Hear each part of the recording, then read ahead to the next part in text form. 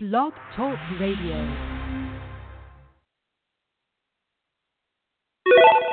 Round one. Fight, fight, fight, fight, fight.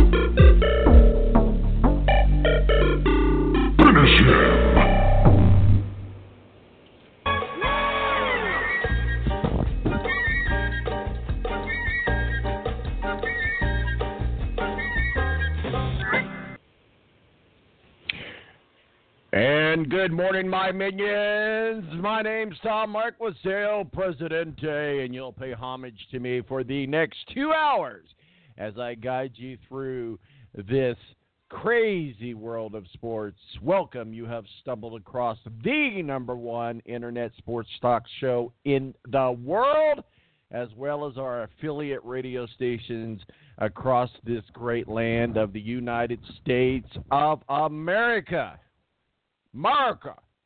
That's right. 917-889-8516 is my digits. And Indy Car back on the track out in the desert in Phoenix at the Desert Diamond Casino Phoenix Grand Prix or something like that. We're going to be talking about that with Matthew Embry from Popular Open Wheel Now, our official IndyCar contributor. Also NASCAR out in Texas. Everything goes big in Texas. Of course, we're going to be talking a little bit about the Masters and Conor McGregor. Conor McGregor has lost his freaking mind. We'll talk a little bit about that. Also, we still just got all kinds of NFL rumors to squash and talk about, and, of course, the NBA playoffs as well. All of that around the corner right here on the Balance Radio Network. My name's Tom Marquis, Presidente. We'll be right back. Tonight, I just want to take you away. Blow your hands up in the sky. Let's set this party alright.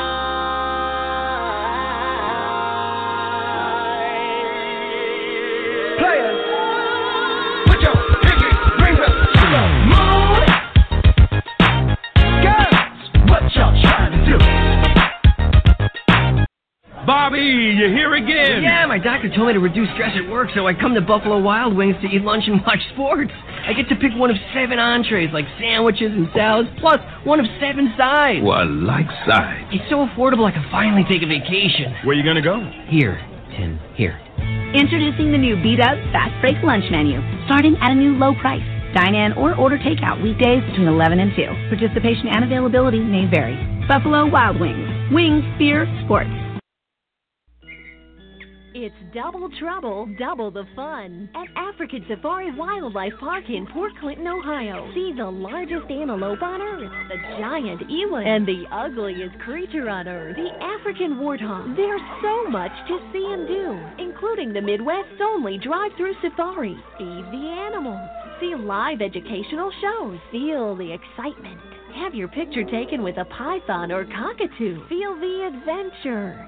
Shop the Symbol Lodge gift shop with items available from around the globe. Visit the snack bar or picnic facilities. Enjoy a pony or camel ride. Or cheer your favorite porker on to victory in the famous Pork Chop Down. Bring your family to see the rare and exotic animals at African Safari Wildlife Park in Port Clinton, Ohio. Just take Route 2 to the Route 53 North exit and follow the sign. Only 17 miles west of Cedar Point via Route 6. Open every day, rain or shine.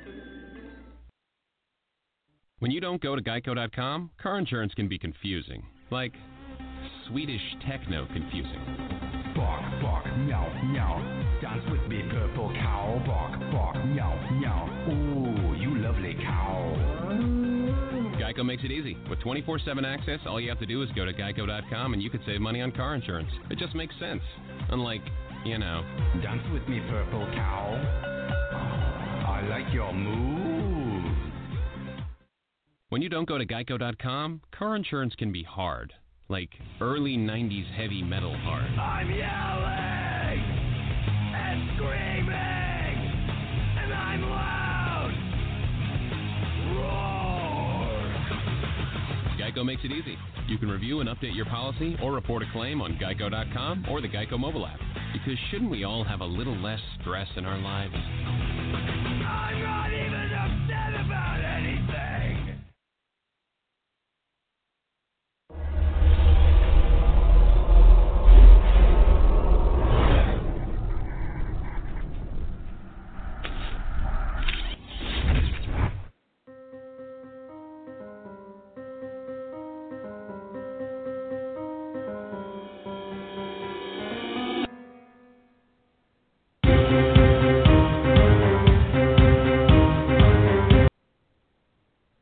All right, and welcome back to the Balance. My name's Tom Marquis, El Presidente. Time to kick things off. Standing by with us now is Mr. Matthew Embry of Popular Open Wheel Now, our official Indy Car contributor. Matthew, good morning to you, sir. How are you? Interesting how this stuff works out, especially at Phoenix. So far, it seems like the artificial addition of the second groove will help. Question is, though, in the 250 laps from now, will that mean anything? And guess what? We got an interesting pole sitter up front, and maybe this is Sebastian Bourdais' year. Absolutely. Bourdais beats Penske and aces out to the pole position. Talk with us a little bit about that battle, and we'll get into some of these teams and drivers as they take race number 2 of the 2018 season out in the desert in Phoenix. Yeah, it's going to be very interesting stuff, obviously. We've had a mixed bag. Even Charlie Kimball, who's starting next to last, was the fastest in the night practice after qualifying. So some interesting things come into play. But, yeah, you're right. For a team like Dale Coyne Racing that's never finished better than an 11th in an Indy Car race or a kart race at Phoenix, this certainly is a big bounce forward. But you've got Simon Pagenaud close, Will Power. And then, obviously, you have the two players in the little battle late at St. Pete, Alexander Rossi and Robert Wickens, along with James Hinchcliffe. So certainly who's who up front, and then a few interesting other subplots mixed in as well with Pietro Fittipaldi, Bourdais' teammate starting from P10, and even Kyle Kaiser with a good qualifying run starting 14th. So a couple of the rookies also making some noise. But obviously the big question, will there be a meeting to get together between Mr. Rossi and Mr. Wickens at some point today, considering they start right in front of each other coming up tonight?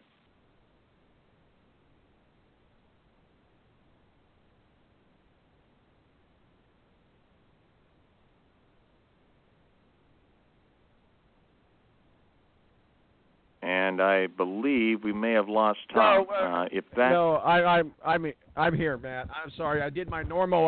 Forgot to unplug my mic. Go ahead. And I didn't hear the last part you said, sir. So yeah, the big possibilities out there, I think, right now is what's going to happen between Wickens and Rossi. Obviously, that was the big story at the end of the race at St. Pete. Have they come to terms?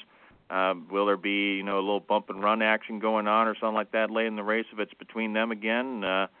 Be very curious to see what happens, but obviously Mr. Wickens not impressed with what Rossi did last month at St. Pete. Help us get to know a little bit about the racetrack out there in Phoenix. It's a different type of layout.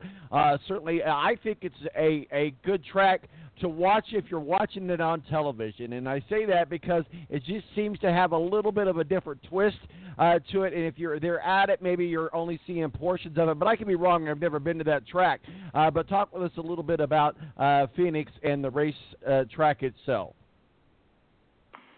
Fortunately, the nature about it is there's only one really good, realistic place to pass, which is at the end of the main straightaway into Turn 1, because of the dog leg on the backstretch. It just makes it tough to get alongside and be able to complete a pass, considering how quick and how unstable the cars are through 3 and 4, the flattest part of the track, but it's the fastest part of the track as far as turn-wise.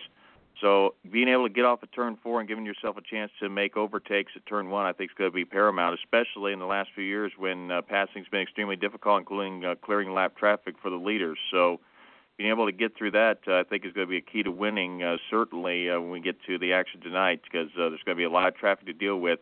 at some point in this race, considering now we have a 23-car field as opposed to just a 20-car field last year.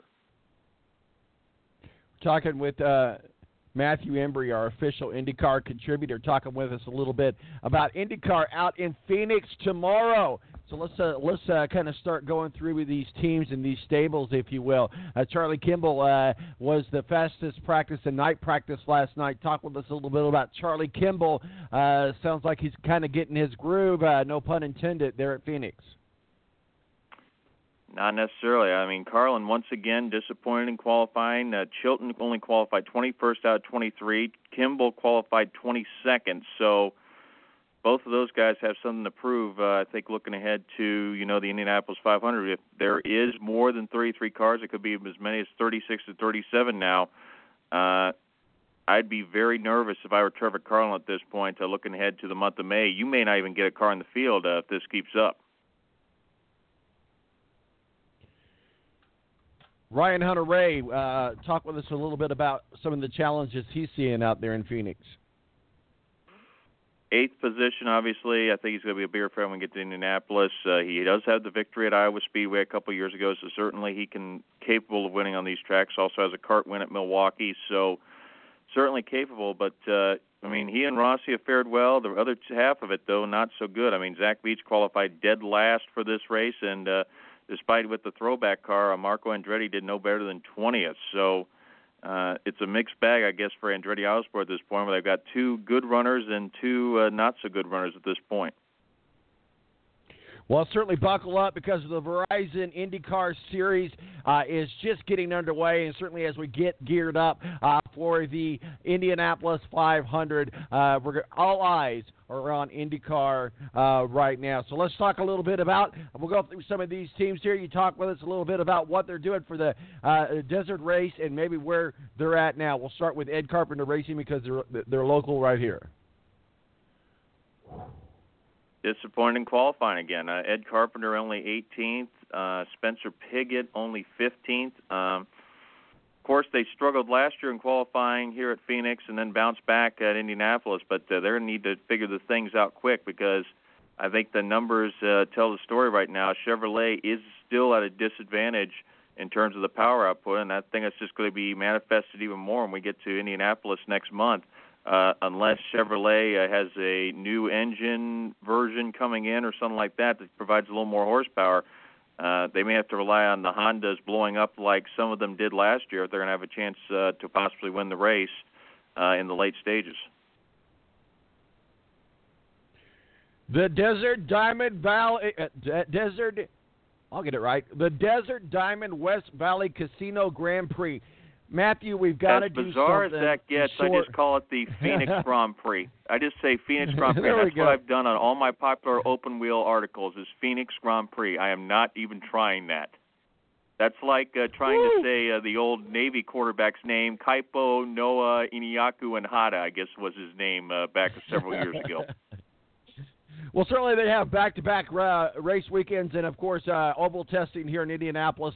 But before you know it, the month of May will be here. Let's talk a little bit about some of the elephants in the room, if you will, or the biggest teams out there, and that is one of them is certainly Team Penske. Talk with us about Team Penske as they get ready for the Phoenix Grand Prix. You start to wonder if after this year, Penske's going to stay with Chevrolet. Obviously, they have the Honda Acura deal in IMSA.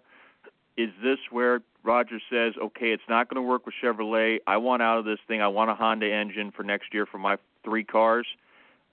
If things don't improve, I think that could be one of the big stories looking at 2019, the silly season. Does Penske keep with Chevrolet, or do they switch with Honda to be on, the same base like they are in IMSA where they have a Honda Acura deal? I think that's the big question right now, especially if Chevrolet continues to struggle.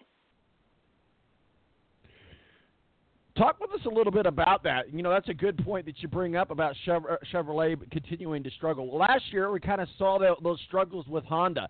This year, we're kind of seeing the struggles with Chevrolet. What do you think is causing those struggles? Well, the thing is, Honda was good. The thing that was masking it, though, is that Penske was good, but they had the Chevrolet engine, but then you saw the other Chevrolet teams struggling. So I think it got masked for a year or two, but all of a sudden now year 3, Honda's taking another step forward, Chevrolet's taking another step backward, and you can only do so much to hide your faults. And I think the captain's starting to figure that out right now. Granted, we did see, an ECR car and a Foyt car in the Firestone Fast 6 last time out at St. Pete. Those two cars, for instance, Matthias Leist was only 16th, and as I mentioned, Ed Carpenter now in the Jordan King car, that was the Jordan King car at St. Pete, only was 18th. So you look at the list, but again, the other surprise, Scott Dixon. He has a Honda. How is he only 17th? That's a head-scratcher to me, that not only does he only end up 17th, but he also gets out-qualified by his lesser experienced teammate, Ed Jones. Absolutely. So talk with us a little bit about, I'm sorry, we did Team Penske already. I'm losing my mind. Chip Ganassi Racing, what are your thoughts, sir?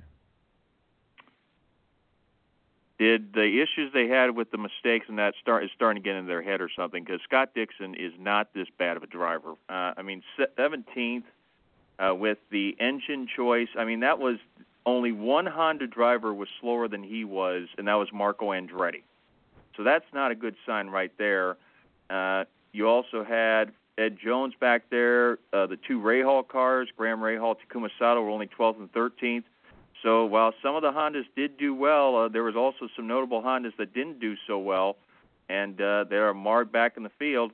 But like I said, with a team like the Ganassi team, I think they'll bounce back at Indy. The question is, though, is staying power right now, because they certainly have not helped themselves. Of course, when you only have 2 cars as opposed to 4 last year, I think there's also seeing right now they don't have as many things where, in the years past, they could take the Chilton and Kimball cars last year and really test, maybe gamble on a few things with them, and if it works, then they could flip it over to the next car in line.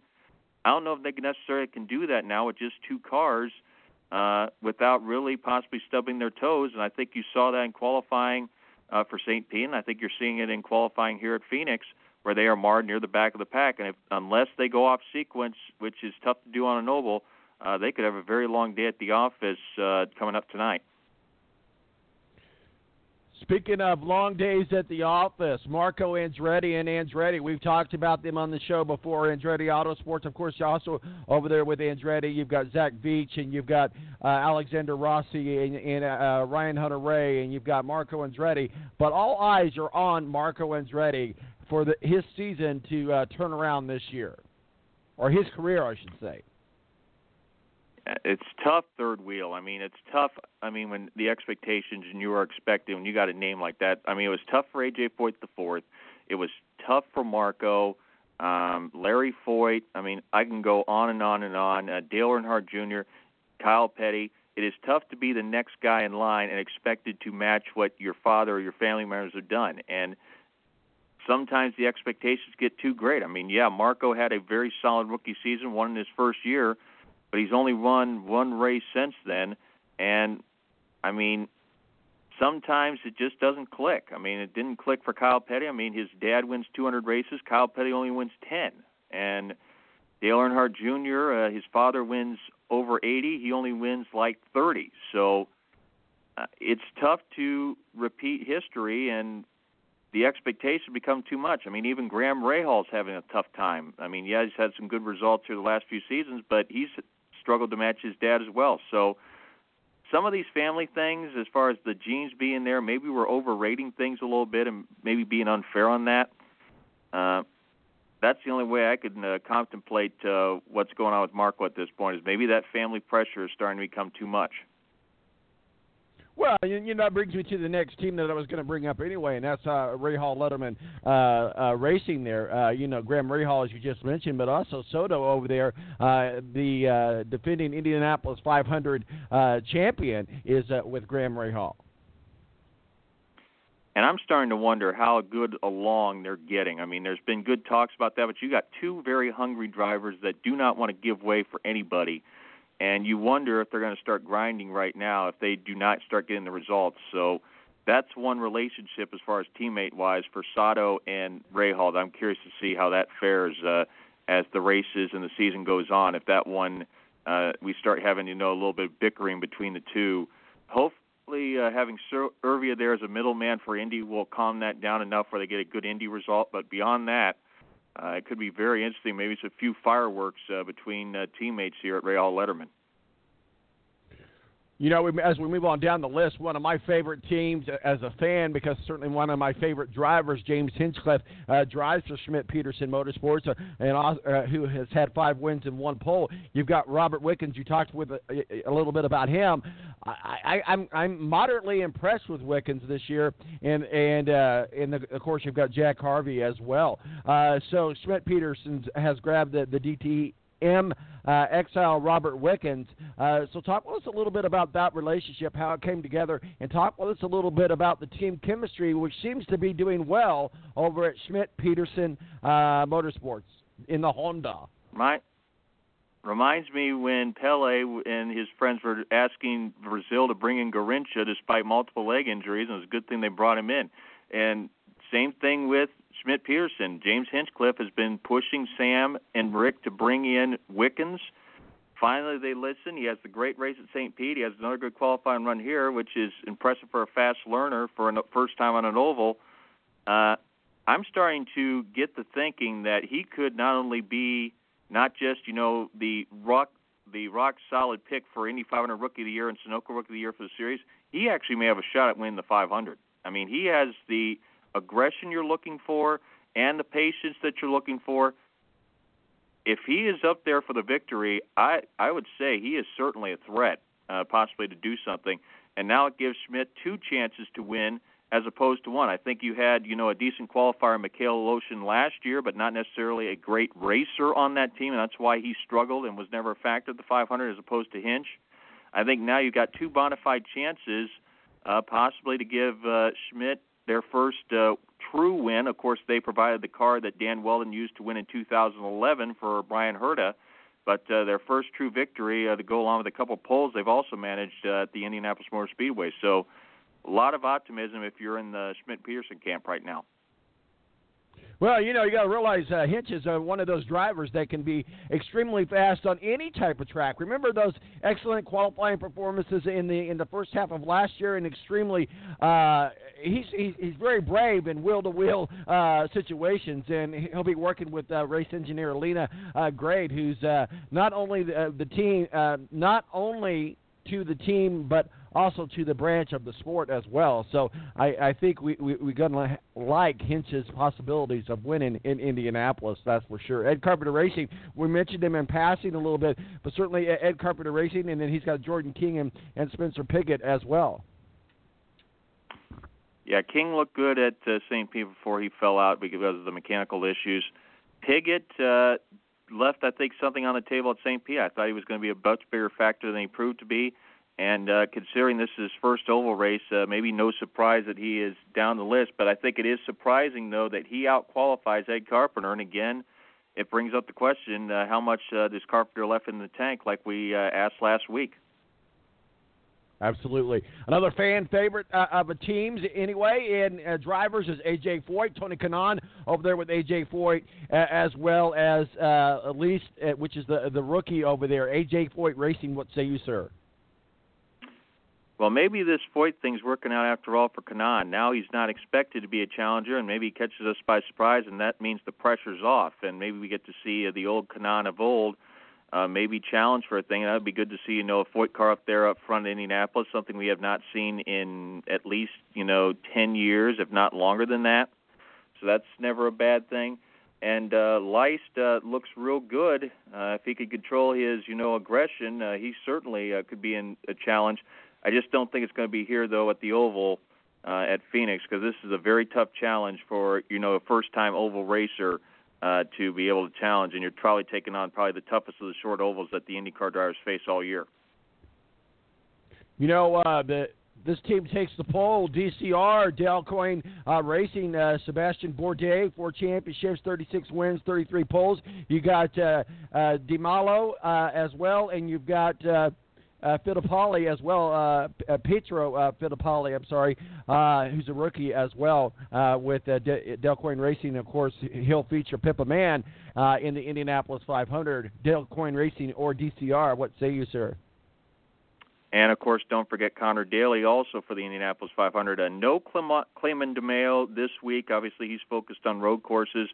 Fittipaldi's had a decent debut, and keep in mind, as I said, again, if you go by the familial ties, his dad won this race in 1994, or his grandson or his granddad won this race in '94. Emerson Fittipaldi, not in that. So get the information there correct for me. I apologize for that. But if you're looking for a surprise, maybe Fittipaldi has something. If he can keep his nose clean, unlike what happened with last week, and Bourdais. Obviously, Craig Hampson, and they've also added even more personnel this past offseason. Clearly, Dale Coyne Racing believes now that they are not just a flash in the pan team. They are now a bona fide championship contender with that Honda engine, and they have loosened the purse strings and gone out all the stops to try to win this. Now, hopefully the same doomsday pattern that happened in May does not happen again somewhere along the way here, because if it doesn't, and they are still in it, I would not be surprised to see that Sealmaster car in the challenge for the Astor Cup. If not, if Bourdais can continue to fire in the good results, especially on the oval tracks where supposedly he's not as strong, he has as good chance as any to wrest that number one play in the Astor Cup away from Joseph Newgarden. Carlin Racing, Charlie Kimball, as we mentioned, had the fastest in night practice last night, as well as Max Chilton. What say you, sir? This is a team that's got to get their act together quick. Like I said, I had them among the regulars right off the bat, considering their success in Indy Lights and what they had done based on testing numbers, and they have been nowhere close to that. I mean, it's almost like the Catherin F1 team the first year when they came in F1. They had Heikki Kovalainen and Vitaly Petrov, and you're thinking they're going to be, a challenger, and they never were. They were among the backmarkers the entire, along with all the other new teams. And it's just like that right now. I mean, I don't think I expected them, especially in the case of Carlin, to be out-qualified as bad as they were from Junco's race, the team that they badly out-qualified at St. Pete. So a bunch of head-scratchers, and at the same time, Harding Racing also a little bit down the list with Gabby Chavez. I think they would have been a little bit higher up the list. I think if you're James Davison, who could be a second seat for Harding, all of a sudden now you're a little bit concerned about the month of May ahead and trying to make the field. So Carlin's, I think, in a little bit of a funk right now, and I think you could say the same thing about Harding. Now, granted, Harding, I think, can bounce back based on the fact they got a top 10 last year at Indy, but with more cars in the field now, you got to take a serious look if you are down in that bottom third of the list, like the list I posted, me and my Indy Car expert colleague David Land posted this week on Twitter. If you are, Juncos, Carlin, any of these other teams, Harding, you're more than just get a little bit nervous right now as far as the field entering. I mean, the field's so big. In fact, we've heard things where Bob Lazira said his son Buddy will not even enter because they're too concerned about being able to get in the field.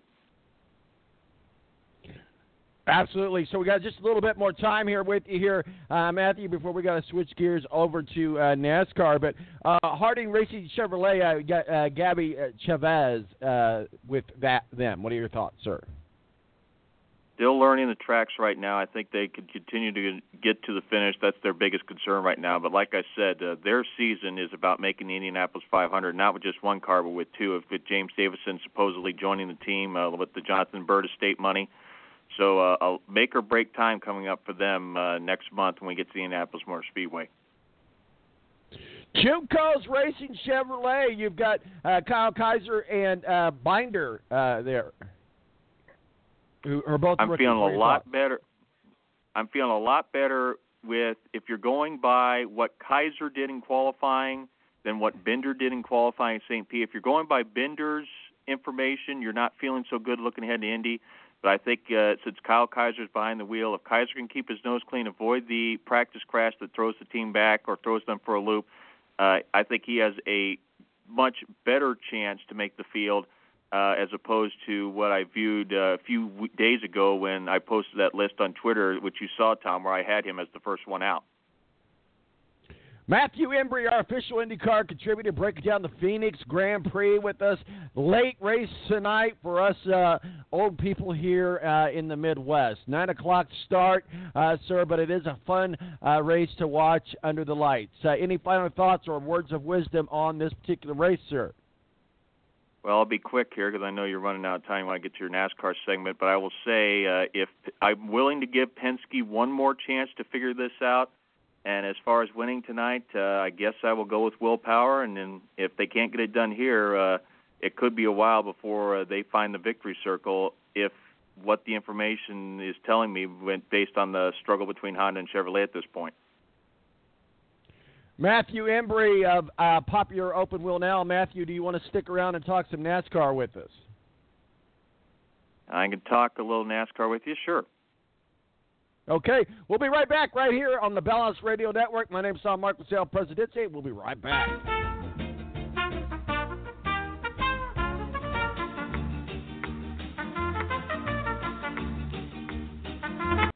Bobby, you're here again. Yeah, my doctor told me to reduce stress at work, so I come to Buffalo Wild Wings to eat lunch and watch sports.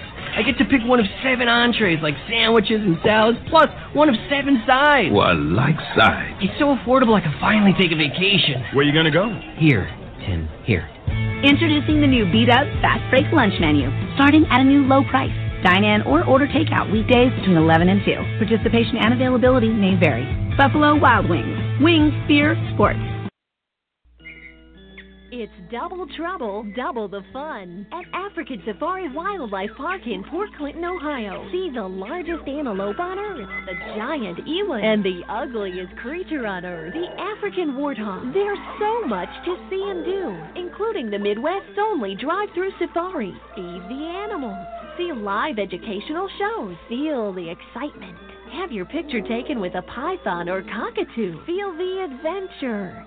Shop the Symbol Lodge gift shop with items available from around the globe. Visit the snack bar or picnic facilities. Enjoy a pony or camel ride. Or cheer your favorite porker on to victory in the famous Pork Chop Down. Bring your family to see the rare and exotic animals at African Safari Wildlife Park in Port Clinton, Ohio. Just take Route 2 to the Route 53 North exit and follow the sign. Only 17 miles west of Cedar Point via Route 6. Open every day, rain or shine.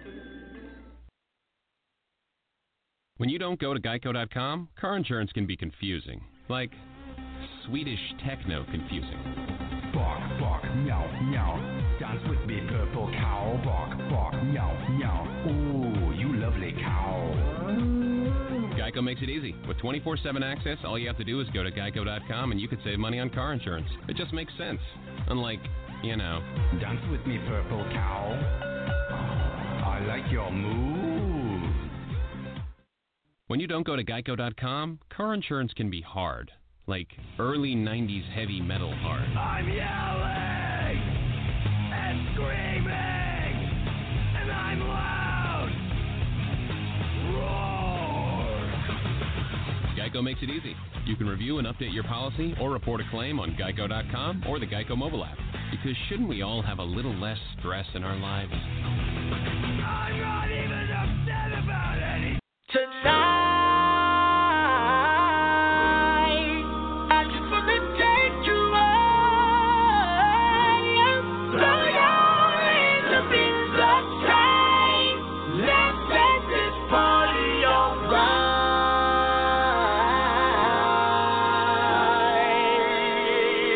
Players, put your pinky rings up to the moon. All right, and welcome back to the Balance. Half hour in the books. Thanks to Matthew Embry of at Popular Open Wheel Now, our official Indy Car contributor, helping us break down the Phoenix Grand Prix happening tonight. He's also stuck around to talk some NASCAR. We are efforting to get Steve Wilson, editor and publisher of Speedway Digest, our official NASCAR contributor, on with us, but I'm not sure exactly where he's at. But he'll be here, I'm sure. I'm assuming anyway. So, Matthew, we continue our conversation, but we switch our gears over to NASCAR. The Monster Energy Series is out in Texas. Everything is big in Texas as they compete for the six-shooter race out there. as they compete for actual six-shooters for the win as well. I tell you what, NASCAR's got some unique trophies, that's for sure. You got the grandfather clock, and you've got just a lot of different types of fun trophies with NASCAR. As we look at this race going in to this weekend out in Texas, what are your thoughts there, Matt? I think you actually got it mixed up there, Tom. That's the thing about, like, similar to drinking the mill. I think actually the trophy is a boot and spur trophy on a little mantle right there, as opposed to the six-shooters. But they do get the six-shooters as well. Yeah, they shoot them, but that's kind of like drinking the milk or kissing the bricks at Indy, essentially. Okay. I'm with you now. All right. Now that we got all that straightened out, so certainly Busch Kurt Busch leads the field Sunday in the pole position. Obviously, qualifying cut short because of weather. Talk with us a little bit about Texas Motor Speedway.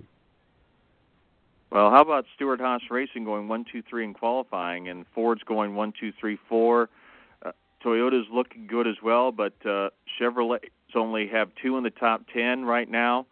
Obviously, you got a lot of young prospects at Chevrolet, but they need to start picking up the pace if they're going to remain competitive. And it's odds considering Chevrolet struggling, considering how much they've dominated some of these events, especially like the Brickyard 400, for instance. But they're well down the list. Obviously, you got the highest placed car there, Jimmy Johnson, who does not have a sponsor for next season. And Kyle Larson, Credit One Bank, is on the last year of their current sponsorship deal with Earnhardt Ganassi. So a lot of question marks about them. And then you look further down the list, Denny Hamlin, Martin Truex Jr., Kyle Busch, the 3 Toyotas. Will they start piecing the puzzle together and start becoming competitive? Yes, Martin Truex Jr. has 1 victory, but Hamlin and Busch have had their struggles to start the season. Certainly one of the drivers that we'll see here in Indianapolis, Danica Patrick, will finish her racing career. She raced in both Indy Car and NASCAR. She finished up her NASCAR racing career with Daytona. Let me ask you this. What are your thoughts on Danica Patrick, why she did not go from really being a superstar to a megastar? Because I think that a lot of people think that she's a megastar. Certainly she's a superstar in the aspect of a name and brand recognition, but she could just never get to that hump as far as winning races, which I think would make her a megastar. And as much as she's done for the sport of racing itself, both in IndyCar and NASCAR for female drivers, I don't know that we'll see her in the Hall of Fame with NASCAR, or I don't know where her legacy lies right now.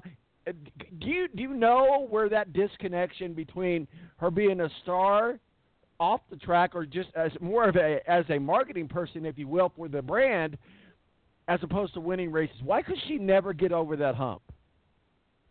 Well, when you market yourself that highly, sometimes you run the risk of overrating somebody, and I don't believe Danica was that great of a driver. Now, she was a solid driver, but there is a difference, Tom, between whether you're a great or a solid driver. And she just never get over the hump. She had her chances to win races, at Daytona, Talladega a couple times, Martinsville, but ultimately she could not take advantage of, her road course experience. She couldn't do any damage at Sonoma or Watkins Glen. She had her chances. She just, I don't know if the pressure got to her, or just maybe she just got a little bit too much hype, or whatever the case was. She couldn't handle the hype. But ultimately, she had the opportunity and just couldn't grab the brass ring, like obviously I'm sure she would have liked to have been able to do so in the course of her career. And I think you can make the same case in IndyCar, because she had multiple chances to win races there, and she only claimed 1 victory. Absolutely. Well, as we talked about Kurt Busch getting the pole in a weather-shortened type of qualifying, so certainly enough to qualify to get the pole. Let's talk a little bit about some of these drivers. You mentioned them in your rundown there, but we'll just kind of go through them ourselves. Kyle Busch is the leader right now as far as in points goes, and the Busch brothers are always 2 very competitive brothers, and certainly you either love or hate the Busch brothers, and a lot of times people might love one and hate the other, but for the most part, their fan base is kind of synonymous with each other. And so the Busch brothers are certainly very competitive drivers, as we know, Kurt Busch got the pole, and Kyle Busch leads in the point standings. Talk with us a little bit about that brotherly love, if you will. Different teams, but you really don't hear much of them being there. Obviously, with Kurt's issues, I think Kyle tried to kind of stay away and try to be his own man so the guy gets swallowed up and, being the bad boy. Of course, with his on-track antics, he kind of put that upon himself as it was anyway. But the thing is, though, is can he keep his nose clean for an entire season? We've seen him get off to solid starts like this and then been unable to back it up. So he still has a lot to prove. Keep in mind, he's leading the points, but he does not have the victory yet. So technically, he's not in the chase as of yet either. So he still has some work to do, and obviously he needs to get that victory to assure, just in case, who knows, he gets into one of these slumps where he starts dropping down the points, and then we have multiple drivers winning races.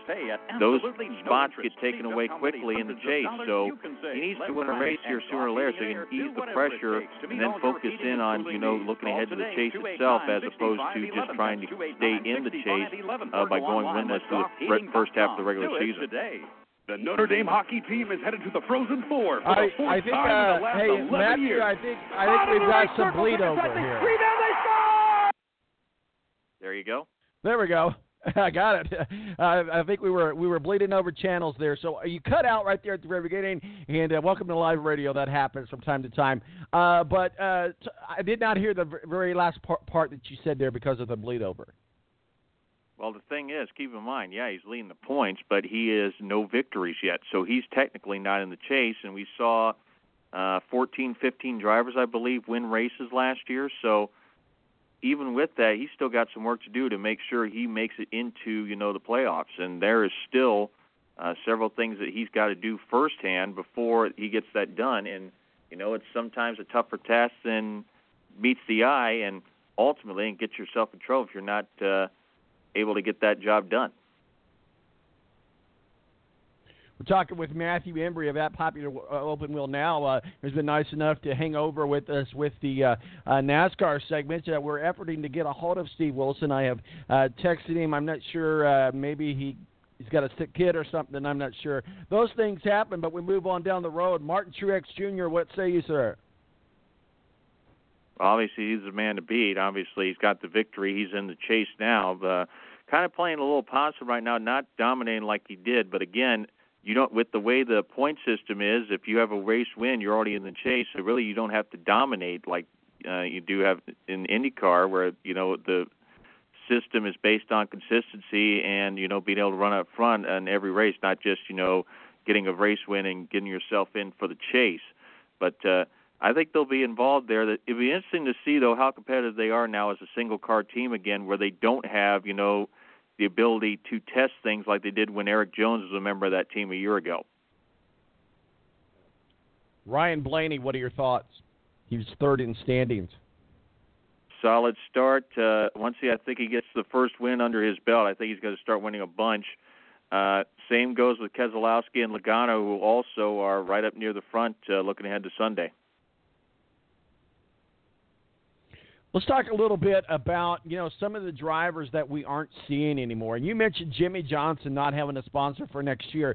And I think what we know, and the reason we talked a little bit about this a couple weeks ago on the show here, but the thing about it is Lowe's is ending their long-time sponsorship with Hendricks. Now, we can look at this at two different ways, and we see the same thing over in Indy Car and other series as well. It is expensive to run a race team, and certainly Lowe's has been a staple with Hendricks Motorsports for many, many, many, many years. That Hendricks Motorsports and Lowe's and Jimmy Johnson have been united as one for a long time. Now, Jimmy Johnson has not made any formal announcement that he's going to retire. But you would think with the type of relationship that Hendricks Motorsports and Lowe's had, that there might be a little bit of the behind-the-scenes tip of the hat, if you will. And so maybe they let them know that something that we don't know, and that is that this is it for Jimmy Johnson, and so they ended their relationship. Or it could just be financial and it's just business. What are your thoughts? Well, one guy that does not want him to retire is Rick Hendrick right now, because he's got 3 youngsters who are absolutely struggling at this point. I mean, William Byron is struggling through his first season in the 24.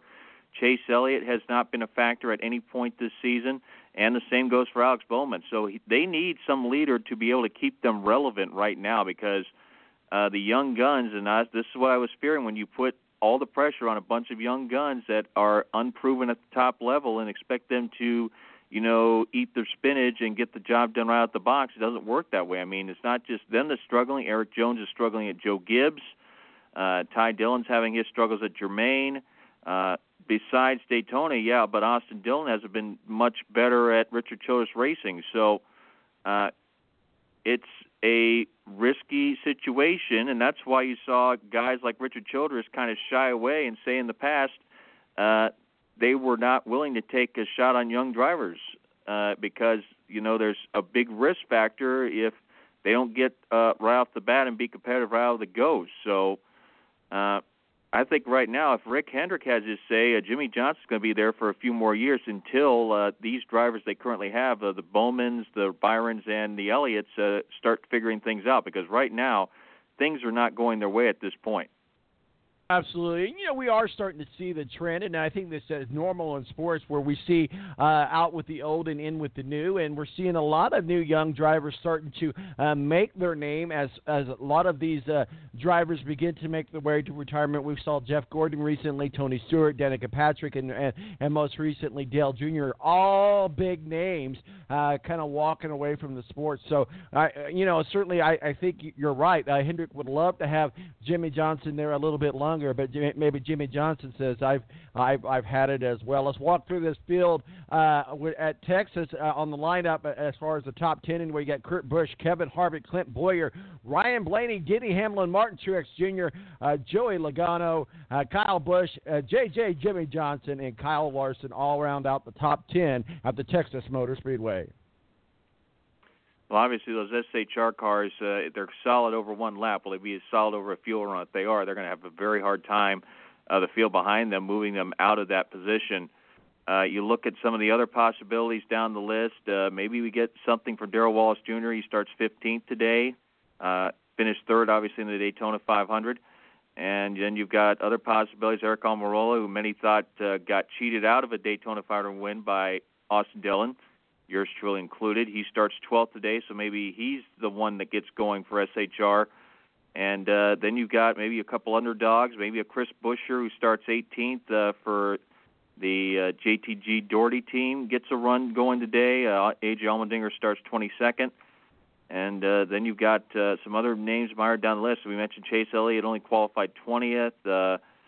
Ricky Stenhouse only qualified 26th, so Ryan Newman only 25th, Casey Kane 28th.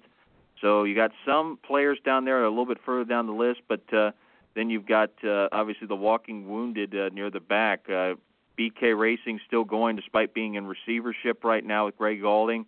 Matt DiBenedetto and Go Fast having to even rely on, I think, Kickstarter things to keep their team going.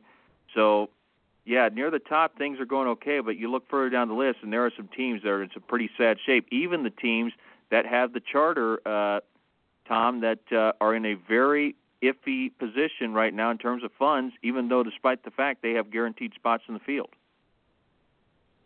Are you following the Masters at all? Absolutely, and I got to say, I was hoping I was going to try to have. We ran the golf show on WSBT just before I went on the air. I was trying to coax the head of the Warren Golf Club at Notre Dame, John Foster, to stay with us. Unfortunately, he had a couple of duties he had to get to right away. But Patrick Reed is looking very solid especially for a guy that boasted 4 years ago that he was a top 5 player and then made a fool of himself. He's kind of mellowed out since then. Had a good Ryder Cup this past year, and he is right in the thick of it at 9 under par. You've got Mark Leishman, who's close, only 2 shots out of it, a guy that's been in contention before. Maybe he challenges. And then you have Henrik Stenson, who's 4 back. Hard to believe, considering all he's done in majors, Tom. He's been to the Masters 15 times and has finished no better than 14th. With a player of his talent, and he's finished no better than 14th. That's odd. I'm enjoying some of these storylines. For example, Jack Nicklaus' grandson hits the hole-in-one in the par 3. I think one of the most comical, maybe it's comical, but I think it was comical. It was Sergio, the defending Masters champion from last year, put record 5 in the drink yesterday. Did you see that story? And got him to card 13, by the way. So I don't think we'll see him Thursday, wearing a green jacket. That's Thursday, the thing that's ruined Sergio's career. Yes, he's had some great moments, but he's also had some embarrassing moments. I remember the year everyone was having trouble at Carnoustie. I believe it was in '99. 2 rounds, he shoots plus 39 at Carnoustie that year. So there are times when he has been very good, but there are also times where he has made a complete fool of himself. And unfortunately, what you saw on Thursday was one of those times. Certainly the Masters is going on this weekend at the Augusta National Golf Course. I tell you what, probably one of the most beautiful golf courses in the world. So we'll see what happens over the next 48 hours. Currently the leaderboard is Reed, Leishman, Stenson, McLaury, and Jordan has fallen down to be tied with 4th. As well, and so certainly, but the difference between 4th and first is very, very minimal. Bizarre start for Jordan Spieth yesterday. He starts with 6 on number 1 and then made a 6 on number 2. So that's a bizarre start for a player of his caliber, and he never got it going. He didn't make a single birdie yesterday, and now comes in where he's got a little work to do to play himself back into this tournament. Absolutely. We've been talking with Matthew Embry of at Popular Open Wheel Now, breaking down the Indy Car race for us tonight, helping us doing some standby for us with NASCAR. I appreciate you joining us today. One more final thing, we'll let you go, sir. Conor McGregor loses his freaking mind in New York City. What are your thoughts? The guy is a monster. I mean, I don't know how much more Dana White and his promoters are going to deal with this. I mean, he's trying to. I don't know if he's trying to be like the white Mike Tyson or something, where eventually he's going to grab someone, put them in a headlock, and bite their ear or something like that. I mean, this guy is an embarrassment not only to MMA, he's an embarrassment to everyone in that boxing promotion when he fought Floyd Mayweather. There is nothing you could say good about this guy. He had his moments, but he's also not like Floyd Mayweather where he hasn't lost either. I mean, Conor McGregor in the octagon multiple times has looked very, very below average. I don't know what to say, but if Dana White ever lets him back in the octagon ever again, or any promoter, whether it's Strikeforce or the other ones, I believe the one that's on Spike TV all the time, if they let him back in the octagon, there is something wrong with the world. You know, I've had some mixed feelings about Dana White, and I tell you what, I think. See, here's the thing: it's a dying. It's unfortunately, when I say dying sport, I think Conor McGregor is the last of the great names that people know in that particular fighting system. And he's certainly got a beef with this Russian. I'm not even going to attempt to say his name, but he's certainly got a beef with this guy. I thought at first that this was a stunt because it comes ironically right on the heels of the comeback of the WWE this year. I thought it was a stunt. It came out to be that it wasn't. But I think also what mostly it might be is Dana White is looking at this as an opportunity to promote a next fight. And I think that he's going to try to work out a fight between Conor McGregor and this Russian guy. And here's the thing. Now that Conor McGregor has lost his marbles, everybody in the world is going to buy this pay-per-view fight to watch Conor McGregor and this Russian go at it and settle their beef. I think Dana White's going to use this as a huge marketing opportunity, and whether or not it was a publicity stunt or not, I think he's going to use it to his full advantage. What are your thoughts on that? Well, if it was a publicity stunt, it was a costly one for Conor McGregor. I don't know if you heard he had to post $50,000 in bond on Friday. He has been arraigned on assault and criminal mischief charges for that incident. Yeah, and, that's a lot of money to the average Joe. That's not a lot of money to him. And I honestly don't think he'll see any jail time.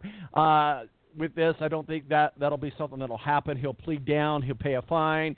He'll pay some restitution costs and go on about his way. But we will see how it all pans out. That's for sure. Well, relatively boring sports weekend lightened up with Conor McGregor throwing a dolly through a bus van. Did you see the video?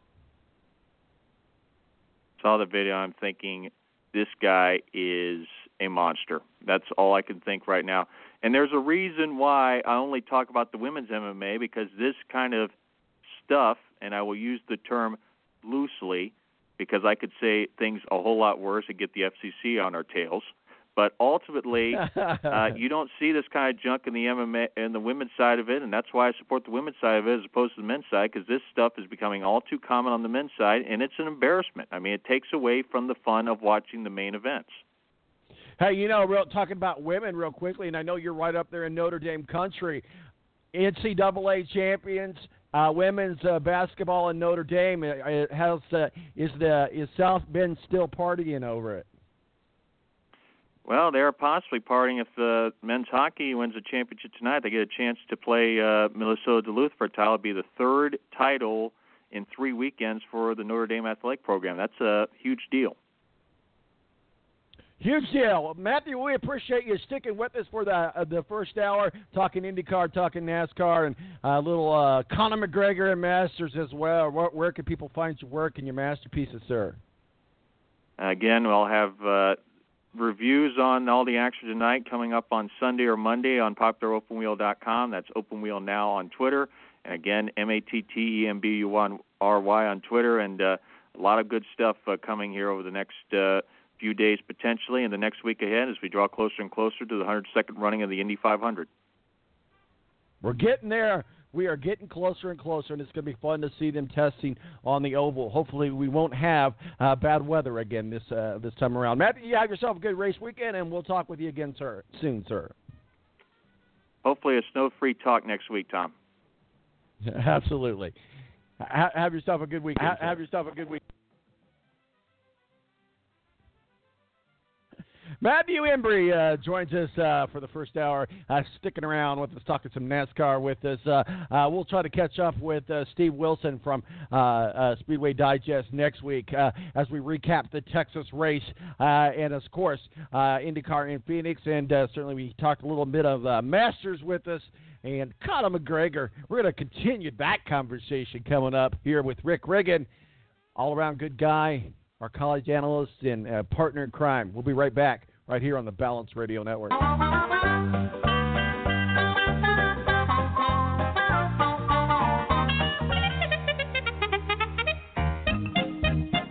Bobby, you're here again. Yeah, my doctor told me to reduce stress at work, so I come to Buffalo Wild Wings to eat lunch and watch sports. I get to pick one of 7 entrees, like sandwiches and salads, plus one of 7 sides. Well, I like sides. It's so affordable I can finally take a vacation. Where you gonna go? Here, Tim, here. Introducing the new beat-up Fast Break Lunch Menu, starting at a new low price.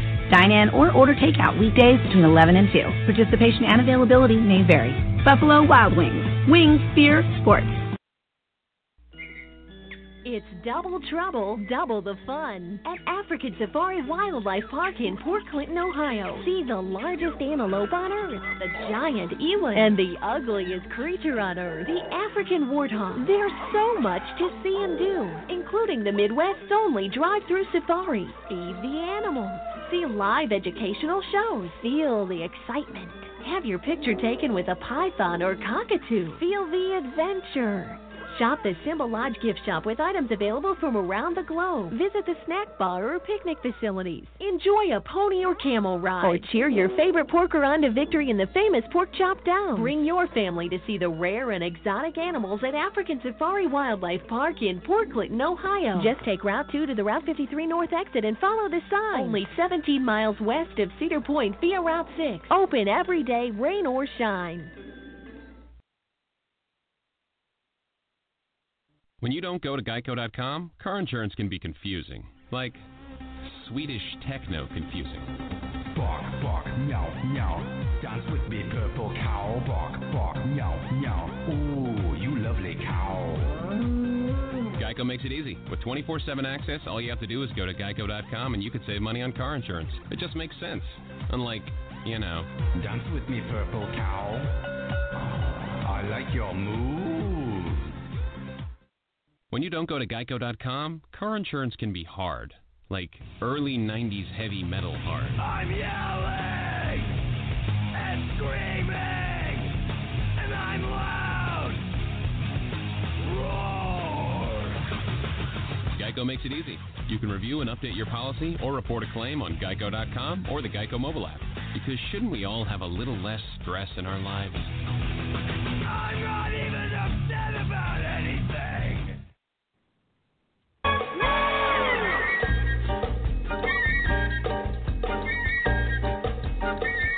All right, and welcome back to The Balance. 1 hour in the books. My name is Tom Marquis, El Presidente. 917-889-8516 is our digits.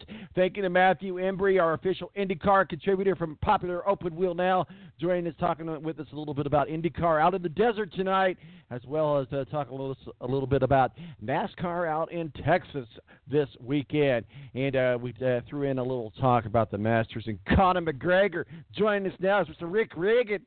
Rick, we're going to talk Conor McGregor voice all day long. How is you, sir? Hey, pretty good. Good morning, Tom, and happy National Beer Day to you and all of our listeners. National Beer Day, man. How did I miss that, man? I'm like the spokesperson for National Beer Day. How did I miss that, man? Instead of coffee, you and me both, buddy. Maybe I should be having beer. Certainly there's a lot to talk about, but we can kind of loosely go through things here. But let's talk, have a conversation about Conor McGregor losing his freaking marbles in the NYC. Yeah, I don't really understand it. I don't really know the whole backstory. I just know that a buddy, one of his best friends is fighting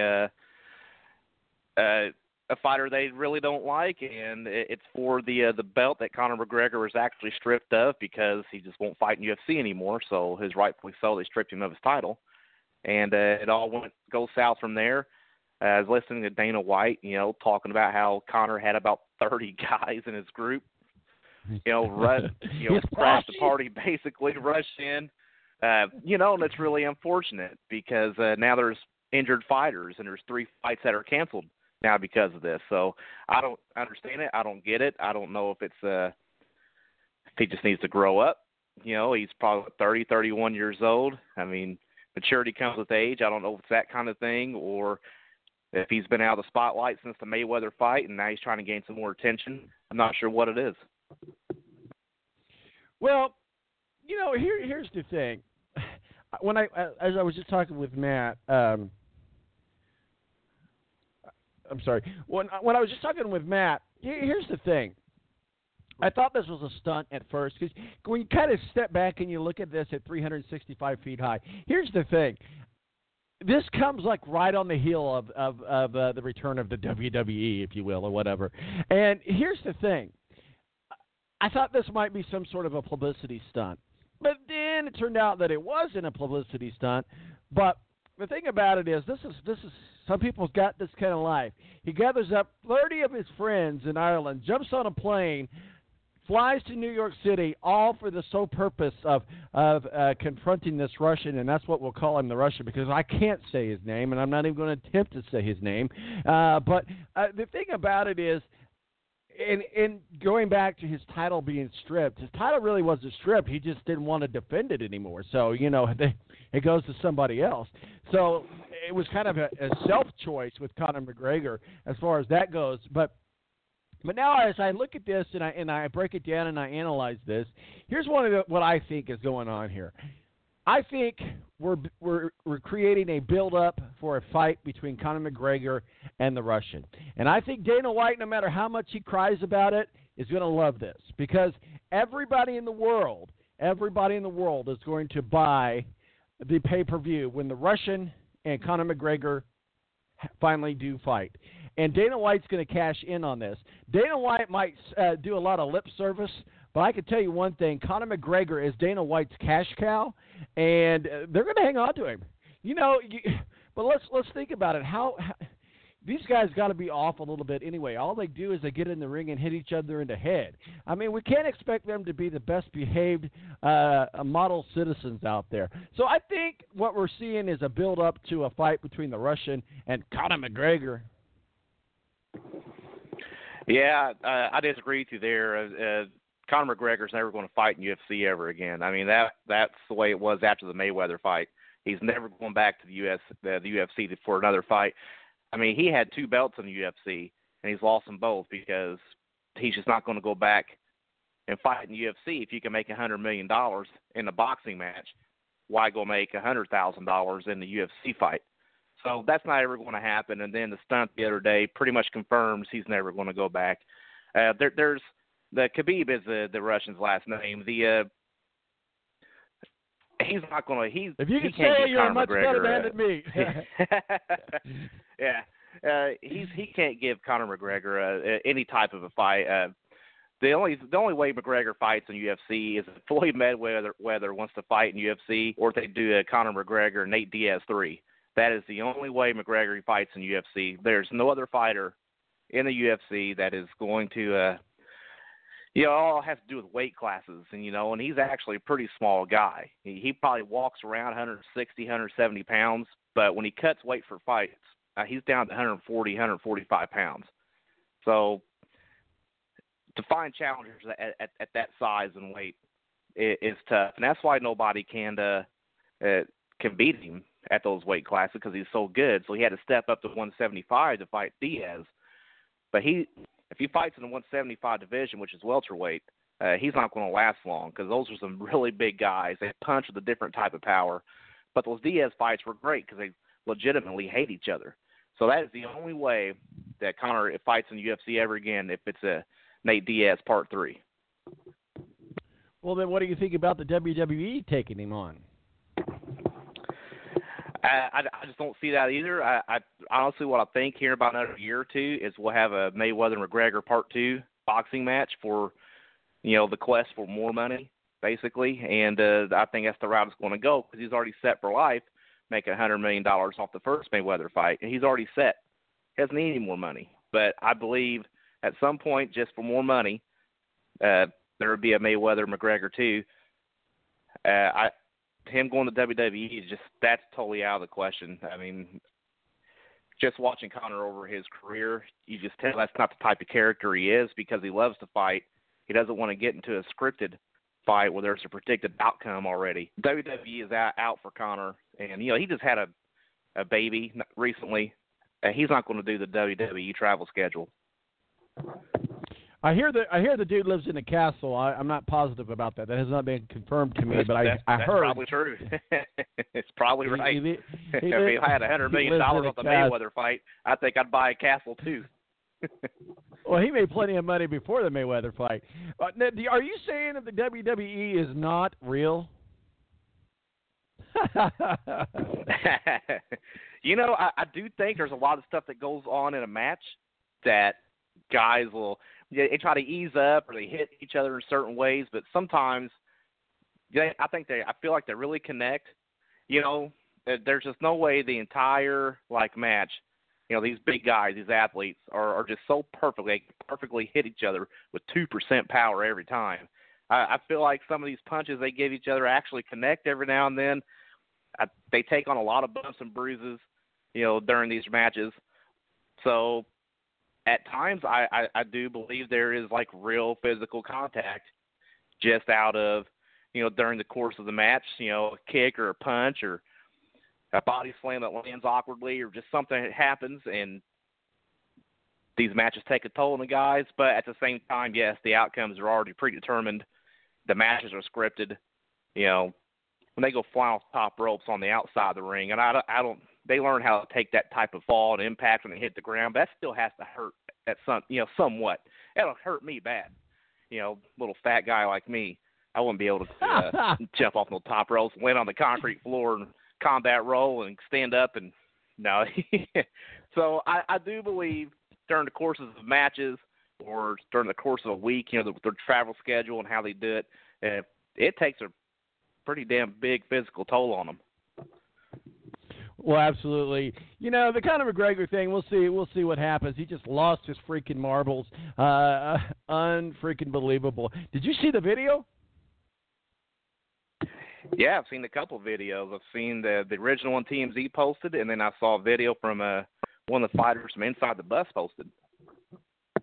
Oh, really? I didn't see that video. That'll be interesting. I'll have to check that out.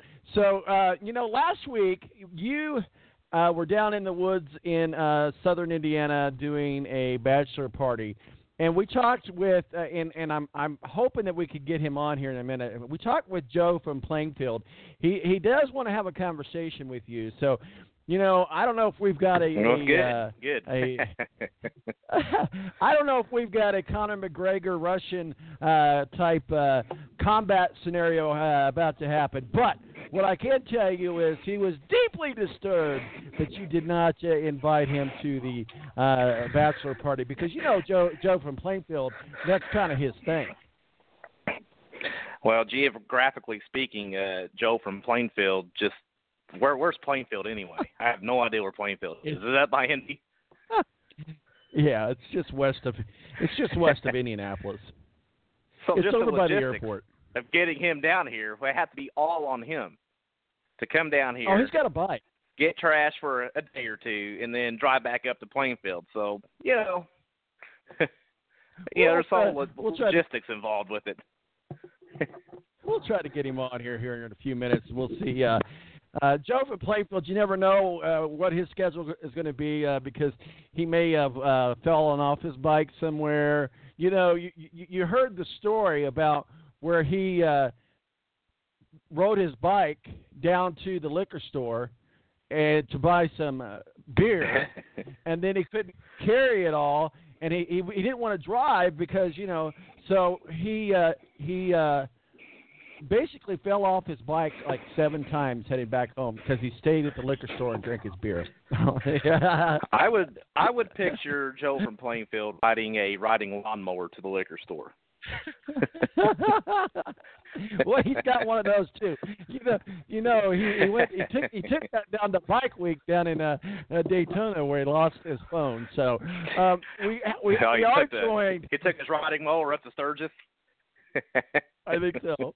We are joined now from Joe from Plainfield. Joe, we've got Rick Riggin on, and I talked with Rick offline after our call last week, and I told him that you were very disturbed about not being invited to get lost in the woods and get trashed for the weekend. And you said that Rick has to make this right and that you wanted to have a discussion with him. And so hopefully we're not setting up a Conor McGregor Russian-type combat scenario here. But, Joe from Plainfield, what do you got to say, sir? Well, Tom, honestly, I can't tell you if I'm more disappointed in my Rambling Wolves for falling apart last weekend or if I'm more disappointed in Rick. Actually, no, I'm definitely more disappointed in Rick. What's going on, man? Why am I not invited? All right, Joe. Let me ask you a question. And Tom, this might get a little weird. All right, you ready? All right, I'm ready. All right. Joe, how comfortable are you with a full frontal male nudity? Rick, man, that's a loaded question. I can't. I mean, whose are we talking about? First off, I'm talking magic tricks, Brainiac, flying squirrel, all that stuff. Sounds like a Tuesday, man. Okay, like you're invited to the next party then. Yeah, that's a great answer. You're invited to the next party then. All right, perfect. So Joe, I know you were disappointed in your Wolfpack, the Ramblers losing in the Final Four, and your bracket went to heck and back. And I know you were also kind of concerned that you heard or saw that coyotes are smuggling people into the United States, and that you thought that to be kind of strange that coyotes would get involved with this. What is it do you think that coyotes are? I don't know. I mean,